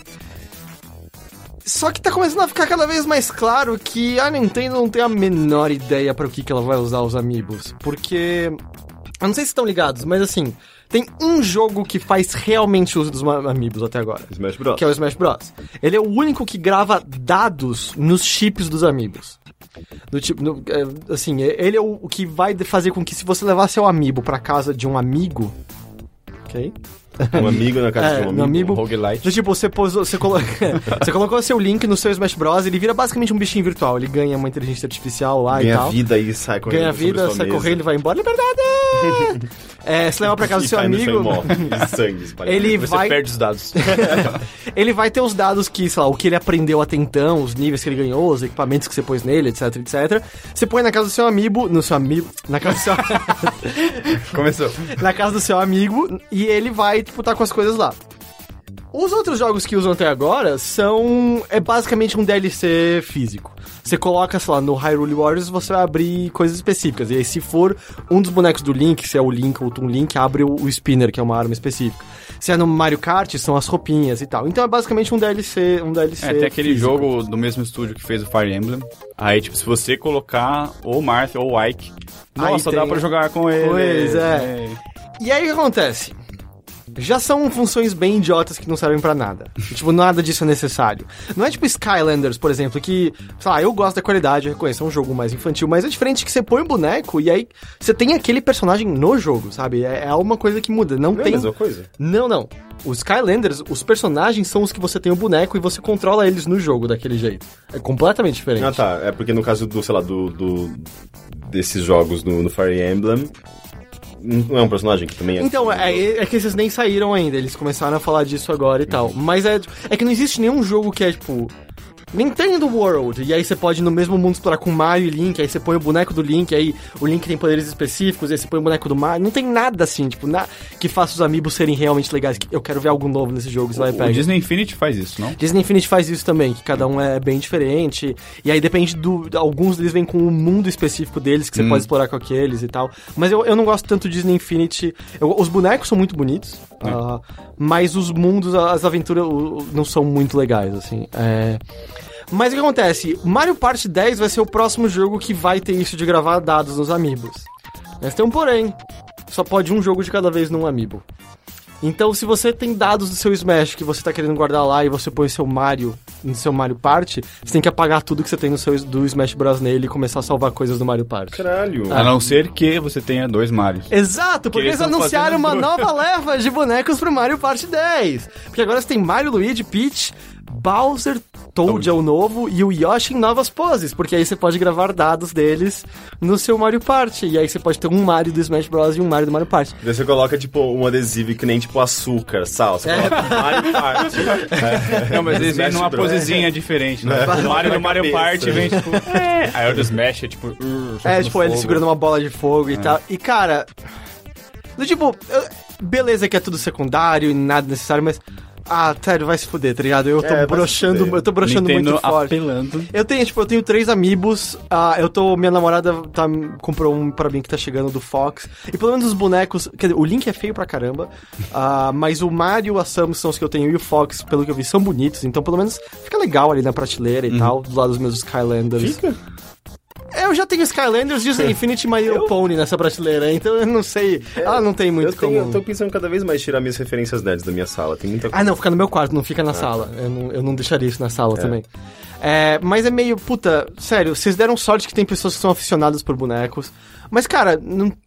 Sério, Amiibos... Não é isso que a gente quer de você, Nintendo, sabe? A gente quer jogos legais, interessantes, da maneira que a gente sabe que você faz. Não tem nenhum jogo legal, interessante, fazendo uso disso. E aí você fica questionando, por exemplo...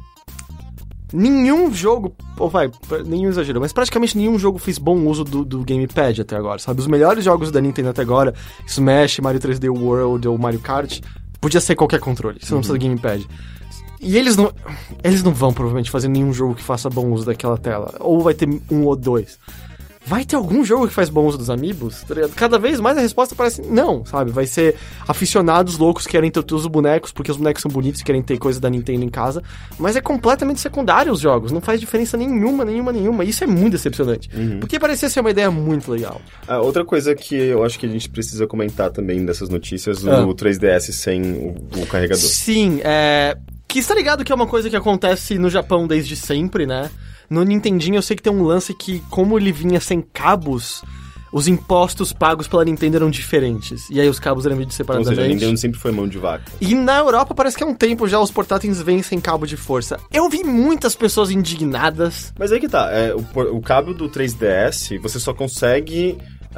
se você comprar um 3DS, porque ele é vendido separadamente. Eu acho que é vendido separadamente, porque assim, aqui no Brasil eu nunca vi. Porque a gente não é muita referência pra isso, né? E tem a questão de que ele é um cabo específico só de 3DS ou DS também. Então o New 3DS funciona tanto cabo de DS, DS Lite, 3DS e 3DS XL. Funciona todos esses cabos nele. Eu tenho um carregador de DS em casa. Eu tenho mas de ao mesmo DS. tempo... Cara, do primeiro DS não. O DS Lite. O DSi. O DSi também. Mas eu poderia não ter, porque eu poderia querer, ter vendido... Se for o seu primeiro... Eu poderia ter vendido e isso junto com o cabo, E aí você tem que comprar separadamente. Sim. Tanto que tem tweets no Japão de mãe botando, eu comprei pro meu filho de Natal. E aí ele abriu e não vem cabo pra carregar o negócio. Isso é bizarro. Eu acho muito esquisito. Mas isso não é legal também? De uma forma ambiental? Então, assim, na verdade a desculpa da Nintendo é que a gente acha que a maior parte das pessoas que vão comprar já tem o portátil, então a gente não quer que vocês gastem dinheiro a mais à toa no cabo. Ela não pensa nas pessoas que vão vender o portátil pra comprar um novo, né? É bem egoísta da parte dela. É que você também não quer fazer isso de cara porque você quer transferir seus dados antigos, você precisa ter os dois, né? Pra transferir dos antigos pro novo e tal.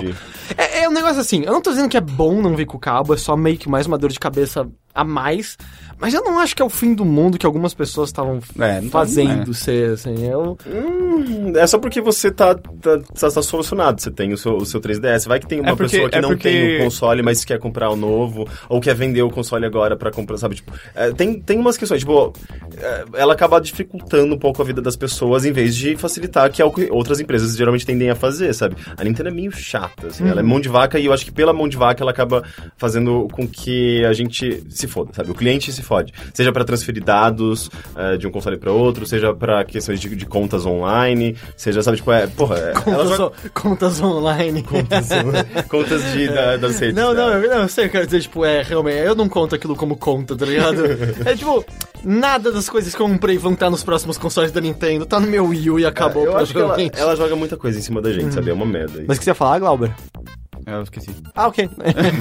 Mas em seguida disso, a gente também teve a volta da promoção do Xbox One, que é meio que uma promoção que quase nunca foi embora, que ele tá de novo custando $50 a menos, né? Imagina quem comprou agora, tipo, dia 2 ou 3 entre essas 2 semanas, assim. Tipo, foram 12 dias em que o preço tava $400, agora voltou a ser 349. E a Microsoft já falou que não tem data pra acabar essa promoção.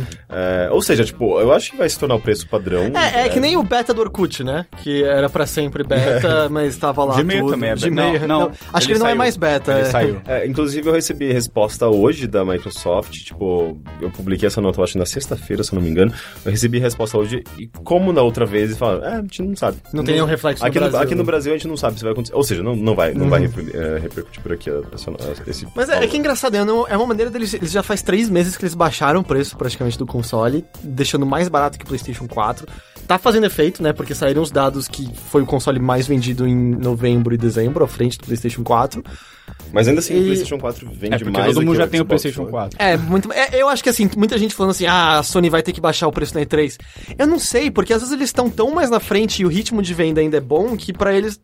Porque a Microsoft tá perdendo dinheiro com cada unidade de console vendida, sabe? Eu não sei se eles estavam ainda, quando eles cortaram o Kinect, provavelmente estavam, é muito, muito cedo, muito novo o console ainda, pra eles estarem lucrando com cada cada unidade e tal.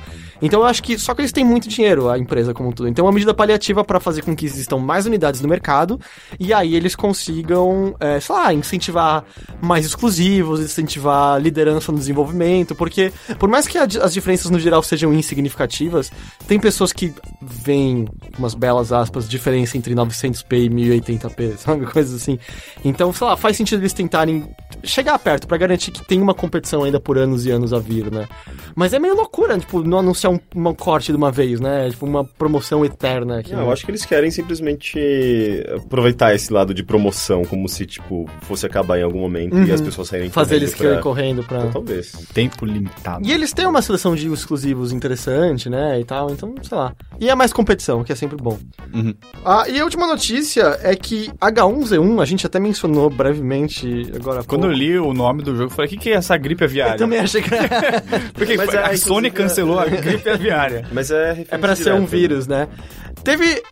Ano passado, assim, já é uma tendência desde, pelo menos, é uma tendência mais forte desde 2013, mas ano passado foi um ano especial para jogos que lançaram quebrados, né? O fim de ano só um monte de jogo quebrado. E agora a gente já tem o primeiro jogo de 2015 completamente quebrado, que é H1Z1, que se você nunca ouviu falar eu não te culpo, porque eu sinto que houve muito pouca divulgação dele, que é mais um jogo de zumbi, tipo World War Z, não, quer dizer, Open World, né? War Z ou DayZ. Acho que War Z não existe, Não, né? DayZ. Ou Days. E aqueles outros lá, tipo The Forest. É... Alguns são bons, outros são... Feito pela Sony Online Entertainment. Então você pensa, porra, é um estúdio com certo pedigree. Eles fizeram EverQuest e tal. E era um jogo desses abertos de zumbi. Só que o que eu acho lindo, eu não sei se vocês acompanharam, que eles fizeram uma campanha imensa com youtubers e streamers mais famosos do Twitch pro lançamento desse jogo. Nem sabia que tinha sido lançado. Ele foi semana passada e eles chamaram muitos caras famosos, tipo, pagaram, isso tava explícito que tava tendo financiamento deles. E tinham caras, tipo, com fundo do H1Z1, tinha uma garota vestida de zumbi, tinha caras usando camisetas, e a galera esperando loucamente pelo streaming. Aí chegou a hora que ia começar e, opa, tem um atraso aqui porque não tá rolando daqui a 2 horas. Essas 2 horas de atraso fez com que aumentasse ainda mais. Tipo, tinha gente com 55 mil pessoas vendo ao mesmo tempo, esperando.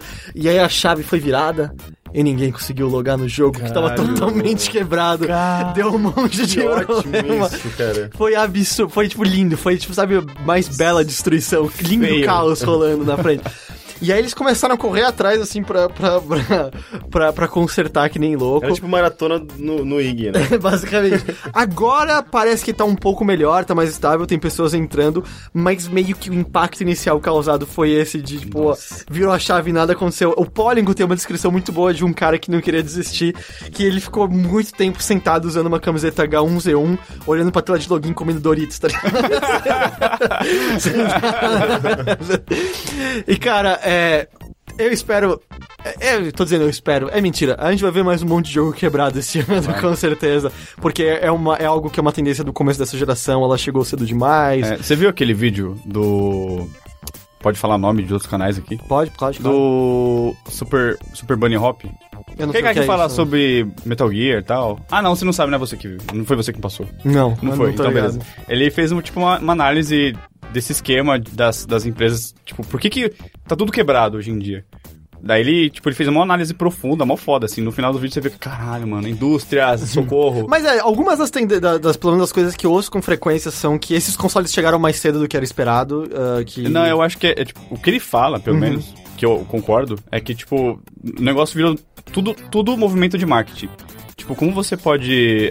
a gente conserta depois, essa cultura de a gente conserta depois com patch, você pode você pode escolher a estratégia, tipo, e escolher um dia pra lançar seu jogo, e aquele dia é estratégico pra sua empresa, sei lá, tipo, dia tal, porque vai ser início das férias, mas vai ser depois, vai ser uma semana antes do nosso concorrente, tal, e tipo, lança do jeito que der e foda-se, a gente conserta depois, pra todo mundo comprar. E que os pré-orders já estão feitos. Mas sabe? Que isso é mais sentível em jogos como, sei lá, Assassin's Creed, que tem que sair um todo ano, né? Porque se você atrasar pra janeiro, fudeu, porque você já fudeu a pipeline inteira, né? Do outro que tem que sair em dezembro e tal. Mas é que existem outros casos, pelo menos eu ouvi um pouco sobre isso, dos consoles terem chegado mais cedo do que esperado, e aí o que fez coisas como o Halo The Master Chief Collection foi muito agilizado, pelo visto, assim, tipo, por isso que ele tava tão quebrado e não funcionava. Os testes que eles fizeram não chegaram nem de perto aos testes que precisavam ser feitos pra testar o ambiente do multiplayer, porque não era essa hora que era esperado dele. Porque,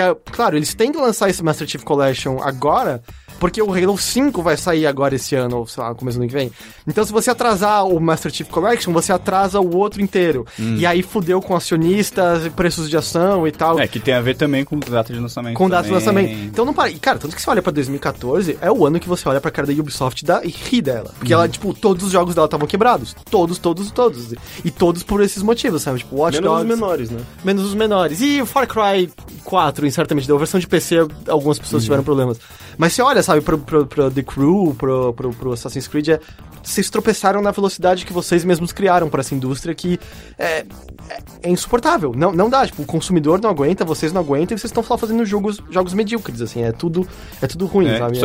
Só que em contrapartida, você vê os gráficos, por mais que isso seja problemático e tal, e todo mundo da imprensa, sabe, tipo, critique pra caramba, os números deles ainda são os mesmos. Tipo, tem muita gente fazendo pre-order, tipo, no hype. Porque, tipo, eu não me importo, às vezes eles vão lançar um patch mesmo, a gente vai reclamar, é simples, então é isso. Então, tipo, eles não tem por que eles deixarem de fazer isso. O lance só que eu sinto é que você precisa de uma série de falhas seguidas para as pessoas começarem a se enfesar de vez, a sabe? EA, né, que foi pro buraco durante um tempo, né? Ninguém ela virou motivo. Empresa mais odiada. E eu acho que, sabe, Assassin's Creed teve um respiro no Assassin's Creed 4, que foi, isso foi bom. Mas, pô, desse ano foi medíocre. Se do ano que vem for medíocre de novo... Porque, na verdade, eu lembro que eu parei pra analisar, sabe, pensando... A maior parte de Assassin's Creed é uma merda. Eu não tinha me tocado disso. Não é assim, eu sempre não tinha me tocado. Desde ele começou já sendo uma merda. O 1 é horrível. O 2 foi legal. Eu acho o 2 legal. Aí o Brotherhood foi legal. Aí depois não joguei mais. Aí o Revelation... Então, aí pelo menos a minha análise, né? O 1 eu achei uma merda quando eu joguei a primeira vez. Aí o 2 eu achei legal. Brotherhood é legal. Revelations não é bom. O 3 é horrível. Aí o 4 foi legal. E agora o Unity foi horrível. Então se você pega a maior parte, é muito ruim, na verdade. É uma série que é muito mais marcada por jogos medíocres e você começa a olhar e falar... Os acertos foram acidentes. Vocês não sabiam o que vocês estavam fazendo, na verdade, provavelmente. Ainda mais quando você olha pra Ubisoft querendo só um jogo, né? E usando o template pra tudo e tal. Mas se você chegar assim, por exemplo, eu conheço umas pessoas, uns caras que, tipo, eles têm, sei lá, um Play 3, Play 4 lá, tipo, tinham um Play 3. E eles só compravam um jogo mainstream, vai, tipo... Eram os caras que, tipo, tinham FIFA, sei lá, algum de lutinha, tipo, MMA, sei lá, essas coisas. No máximo um de corrida, aí, tipo, Assassin's Creed. Aí se você perguntar pra eles, pô, eu comprei 1, 2, 3 e todos são legais, aí, tipo, porque ele não tem parâmetros e é um público que, sei lá, tipo, vem, acho que do começo da era do PlayStation 3, né, que, tipo, virou um negócio mais aberto. Tipo, antes que era coisa de nerd, agora não é mais, porque meio que a cultura mudou também e tal. Então, pra eles não estão acostumados com a qualidade dos jogos e tal. Talvez agora, vai começar, né, com, sei lá, o 8º jogo da franquia, sei lá quantos tem. Aí quem sabe, tipo, E eu não sei, é que é difícil, pessoas diferentes têm gostos diferentes. Mas lembro que, por exemplo, assistindo a PlayStation Experience, e eles tinham uma boa divisão entre esses jogos mainstream, com budget imenso, os jogos de tamanho, acho que a gente pode falar de tamanho médio, e os jogos menores mesmo e tal. E, de novo, pessoas vão gostar de coisas diferentes. Eu lembro que eu olhando puta, a indústria chama de AAA de maneira geral, porque tem muito jogo que a gente chama de AAA que nem é AAA na real. Mas, cara, não é mais a indústria que me anima, sabe? Não é. Nem quando eu olho uma coisa tipo Uncharted 4, que você olha e fala... Realmente, esse jogo tá lindo, eu aposto que vai ser divertido porque os outros Uncharted foram divertidos, mas eu sei exatamente o que me espera aí. Eu sei que é cobertura, tirinho por cima, e, sabe, pensando nos títulos que são muito aguardados no que vem, como Batman, Uncharted, Metal Gear, não são esses que eu mais tô antecipando, mas nem minimamente. Vou jogar, provavelmente eles são bons, mas não são eles que estão me fazendo, tipo, ficar animado por videogame, sabe? Nem ferrando. Eu acho que a criatividade, justamente por não ter que sofrer por esse pipeline louco de tem que fazer, tem que ter esse budget de marketing, tem que vender, são os jogos cuja criatividade pode florescer muito, muito mais e tal. E até quando você olha pra... Esse 2014 foi um ano extremamente decepcionante, a gente já falou bastante sobre isso, né? De os jogos que deveriam ser incríveis pra todos os propósitos e intenções foram, na melhor das hipóteses, medíocres, sabe? Watch Dogs, Destiny, nada conseguiu ser muito, muito bom. Evil Within foi... Era meio que, tipo, todo mundo falou, olha, jogos indies são muito legais, mas vamos lembrar dos mainstream também? Ah, não, os mainstream são chatos mesmo, vamos continuar nos indies. Eu acho que vai acontecer isso em 2015, tipo, indies vão ser olhados com mais carinho novamente, até porque tem coisas muito legais acontecendo, sabe? Tipo, eu tô descobrindo com mais força agora aquela lojinha chamada Itch.io, que é... Nossa, é muito legal. Cara, tem tanta coisa legal lá, e eu vejo pouquíssimas pessoas comentando daqueles jogos. É que eles são jogos realmente bem pequenininhos, a maior parte deles, mas é muito foda. E a maior parte deles é gratuita. Mas e você não sei também em 2014? Tipo, hoje mesmo eu publiquei uma notícia de lançamento, tem algumas coisas legais, mais mainstream, né? Tipo, o Saints Row sai na semana. Não sei se é bom, os últimos foram legais. Os rumores são que ele é meio medíocre. Sei. Ele parece um jogo de geração, parece um jogo que não evoluiu. E ele na real é mais uma expansão, né, do que um jogo em si inteiro. Sim. Que o 4 também já era um pouco, apesar de ser muito legal. Enfim, e tipo, os jogos mais interessantes são os jogos menores, tipo Citizen of Earth. Tem um jogo chamado The Next Penelope. Eu nunca tinha ouvido falar desse jogo. É um jogo que vai entrar em Early Access parece no Steam. Legal. Parece muito legal. Eu vi um vídeo. Ele é uma mistura de Micro Machines, aquele jogo de corrida, com uma coisa meio de navinha, e com chefes, e com objetivos, com um visual super estilizado, lindo pra caralho. Parece muito foda. Enfim, tem várias coisas muito legais acontecendo, são todas... E ao mesmo tempo, sabe, mesmo em 2014 ainda, quando você pega coisas como Shadow of Mordor... Cara, eu duvido que o orçamento daquele jogo seja de um patamar que a galera chama de AAA, porque, tipo, na verdade... Não, é um AAA. Não, é um jogo grande. Não, nem fudendo. Licenciamento, empresas grandes, sabe? O licenciamento é da Warner já, cara. Nem... Tipo, o jogo... AAA, cara. Não, de novo. Você sabe que AAA é budget de marketing, né? Sim, mas ele é um jogo que também... É do tipo... Foi super divulgado. Quando você compara ele com... Porque, na verdade, existem, tipo, 3, 4 jogos... Ele apareceu na E3, é AAA, praticamente. Então, Everybody's Going to the Rapture é AAA, né? Não, mas aí a Sony que tá... Ela não coloca ele como... Essa sua lógica é completamente furada. Tipo, não faz sentido nenhum isso que você acabou de falar. Não, eu acho que... tudo tá aparecendo na E3 agora, cara. A E3 tá cada vez mais aberta pra tudo. É Senhor dos Anéis. Mas, de novo, quase funcionou em detrimento a ele ser Senhor dos Anéis, eu sinto. E o lance é que, tipo, ele não teve nem de perto, sabe, uma divulgação que um jogo como Destiny, ou Assassin's Creed, ou um Call of Duty teve, que são os poucos AAA que sobraram, que conseguem ter os orçamentos milionários. E eu sinto que até o Shadow of Mordor era um jogo que a galera tava muito ignorando no começo. Porque quando ele apareceu, todo mundo falou, eles estão tentando copiar Assassin's Creed, vai ser mais uma merda. Tanto que quando viram na E3, saíram umas pessoas dizendo, parece que tem algo nisso. E aí quando o jogo saiu, que foi... Eu senti que foi muito mais boca a boca. Eu vi, tipo, Twitter conversando, Facebook conversando sobre ele, dias e dias e dias seguidos sobre ele. Isso tem a ver com aquele negócio que eles fizeram com os streamers, né? Que, tipo, tinha uma galera que foi... Que eles podiam jogar lá, mas eles tinham que fazer todo o esquema lá da Warner. Tipo, não pode falar o nome de nenhum personagem, não sei o quê. Tem que ficar explicando como joga. Você tem que falar do tutorial. Essas coisas. Mas eu sinto Shadow of Mordor pra mim tá muito mais num patamar tamanho médio do que... Tanto que é um jogo de um escopo bem reduzido, na real. Assim, é um jogo que... É só porque a mecânica que eles criaram é muito boa. Porque é um jogo quase sem personagens, sem história. É tipo um mapa livre e você vai e brinca. Basicamente é isso, assim. É só porque a mecânica que eles criaram é realmente boa. Mas ele tá num patamar completamente diferente de Call of Duty, de Assassin's Creed, de Destiny. Muito, muito diferente. E eu sinto que é um escopo muito mais... que a gente vai começar a ver com mais frequência, que é um escopo no qual eu sinto coisas como Darksiders estavam, sabe? Coisas assim. Eu acho que é um jogo de tamanho muito mais médio. Eu achava AAA também, Darksiders. Não, eu acho que tá errado sobre isso.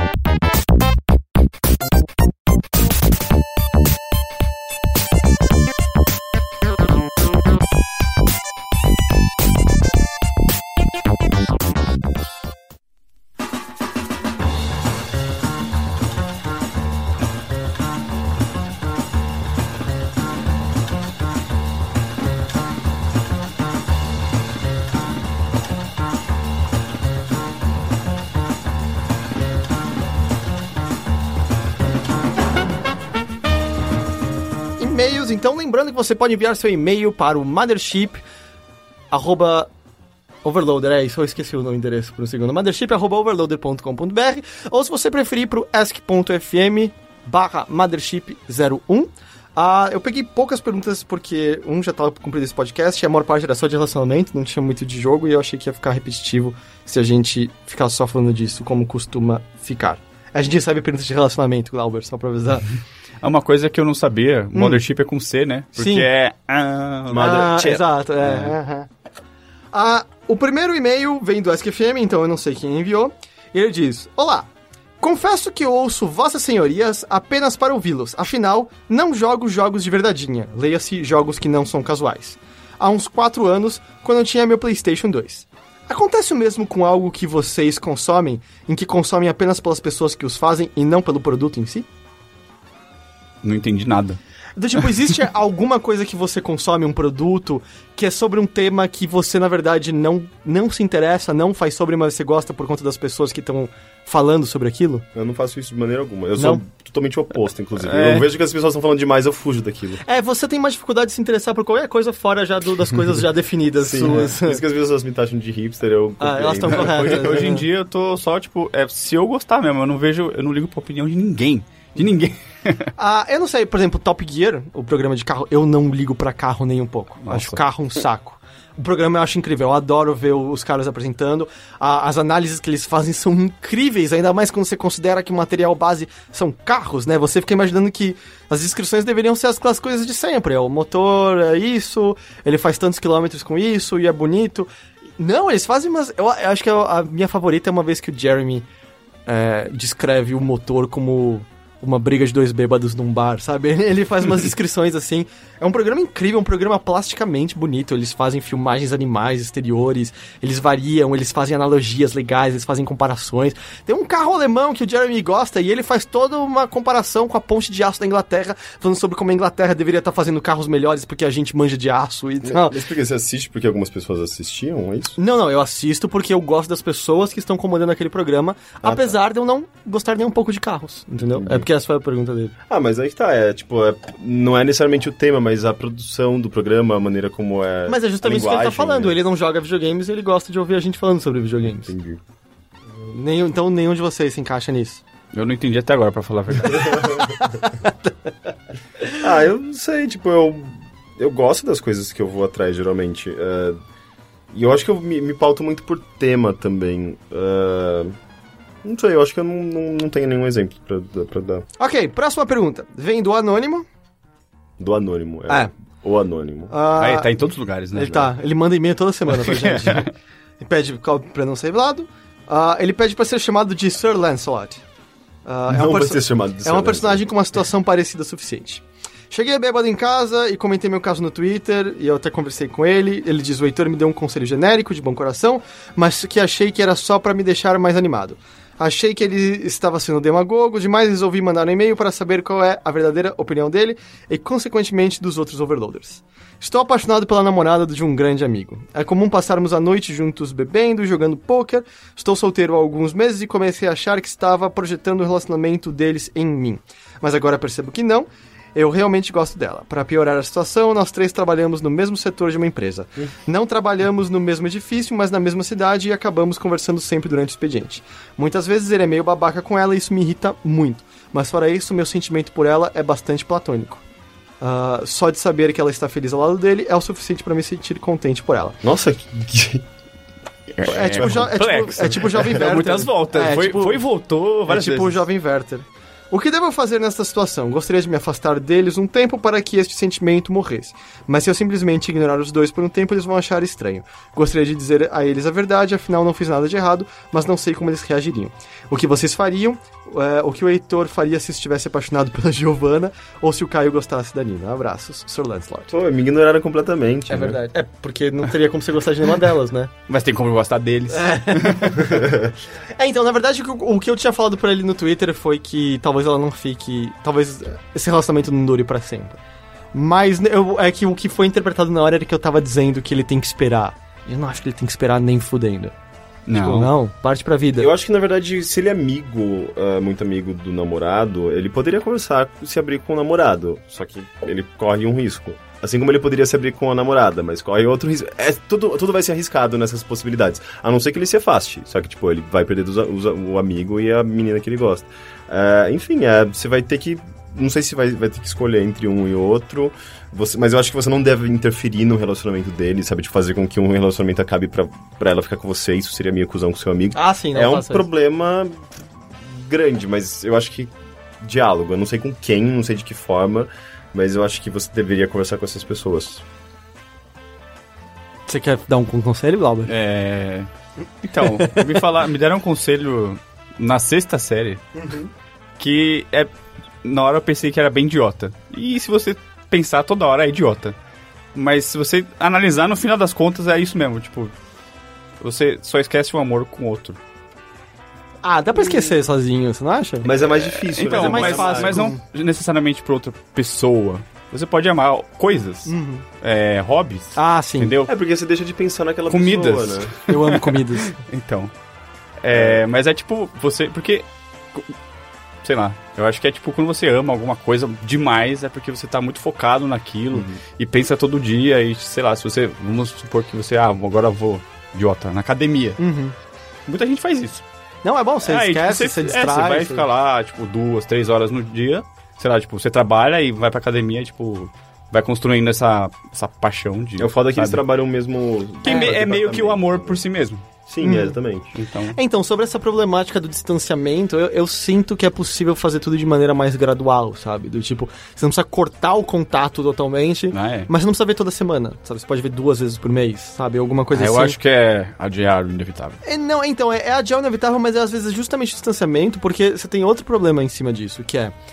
Seria legal, então, ele conhecer outras garotas. Porque o ponto é, agora ela é a garota mais legal do mundo. Mas existem várias garotas que são as garotas mais legais do mundo. Claramente tem uma visão idealizada dela. Exato, e vai passar, eventualmente vai haver outra e tal. Mas o lance é que fica mais difícil você encontrar essas outras garotas estando com essa e o namorado dela todo esse tempo, sabe? Passando madrugada. Às vezes é questão de você tem que ter, vamos dizer, tempo de solteiro. Você tem que, eu não sei qual é o seu gosto, se você prefere bar, se você gosta de balada, seja lá onde você achar mais fácil de conhecer novas pessoas, seja o Tinder, que seja. Você precisa dessa afastada, e dá pra fazer de maneira gradual pra que eles não achem estranho. E eu acho que é total compreensível se eles perguntarem, você fala, tinha um encontro com uma garota. Conheci uma mina aí. Porque você, sabe, quando você tá começando a sair com alguém, você não quer outras pessoas por perto, você quer estar sozinho com a pessoa em questão. Então eu acho que dá pra fazer meio gradual.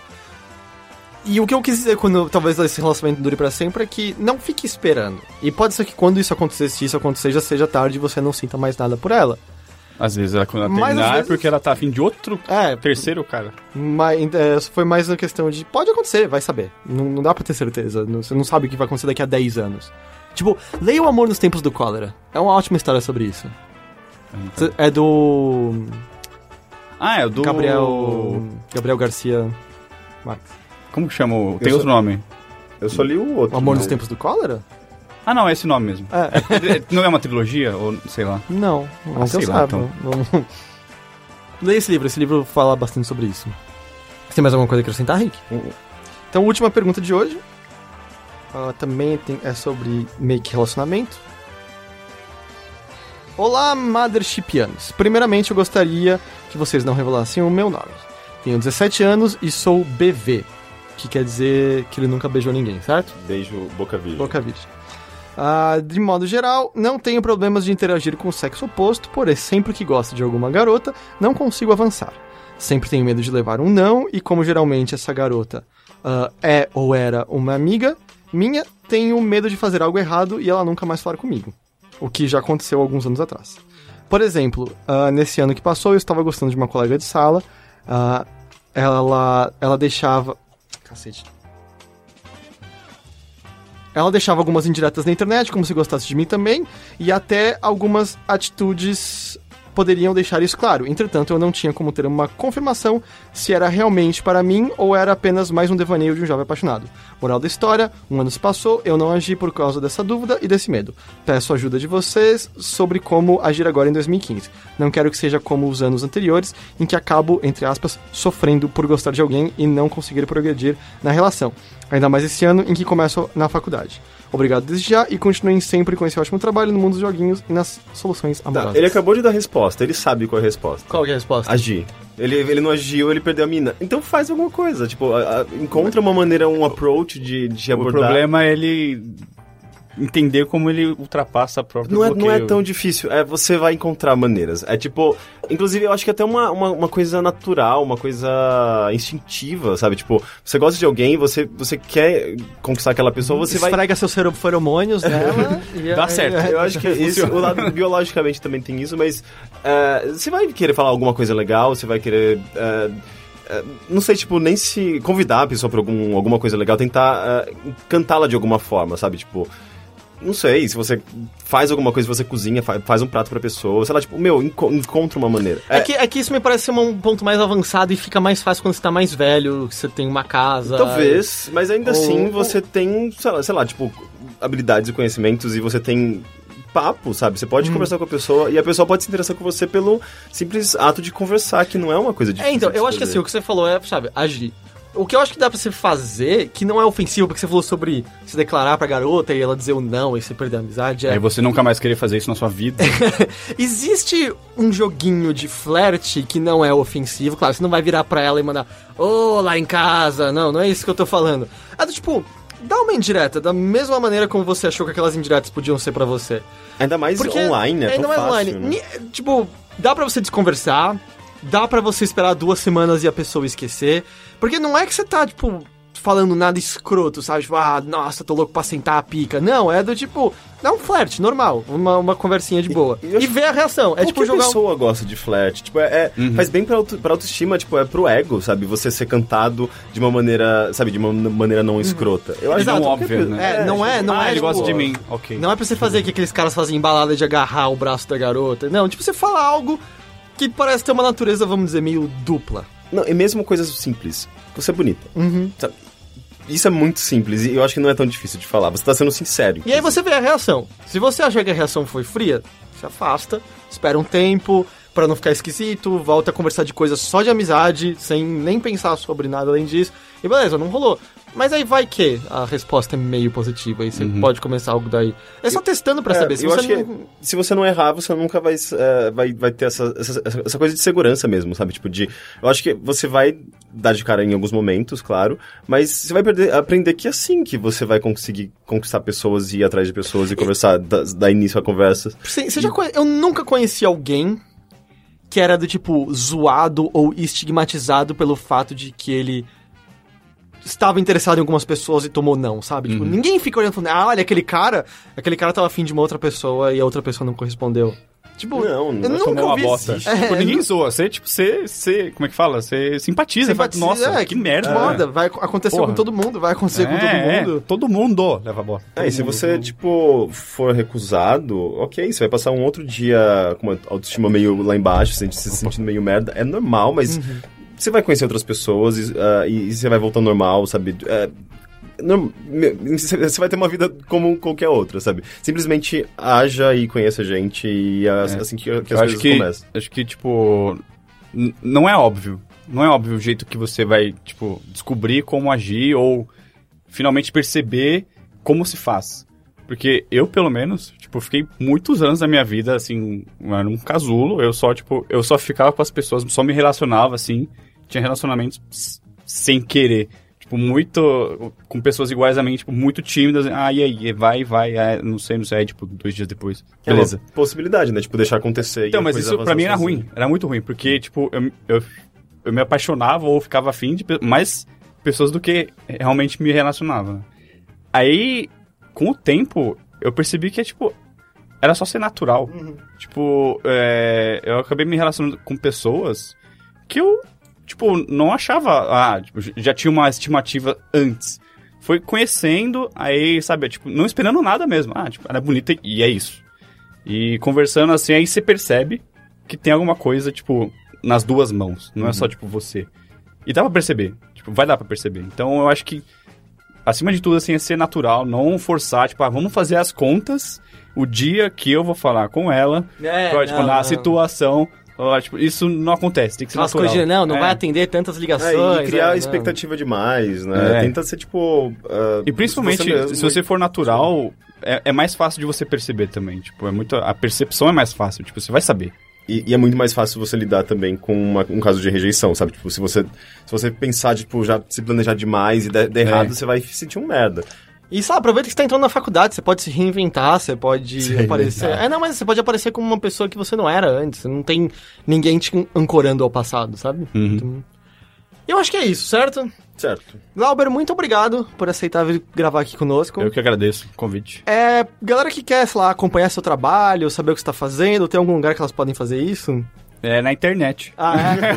É só escrever Glauber no Google e... Não, tem que escrever glauberkotak.com. Não tem www. Você tem um site, glauberkotak.com? Ou pode me seguir no Twitter também, que eu posto mais coisas de trabalho lá.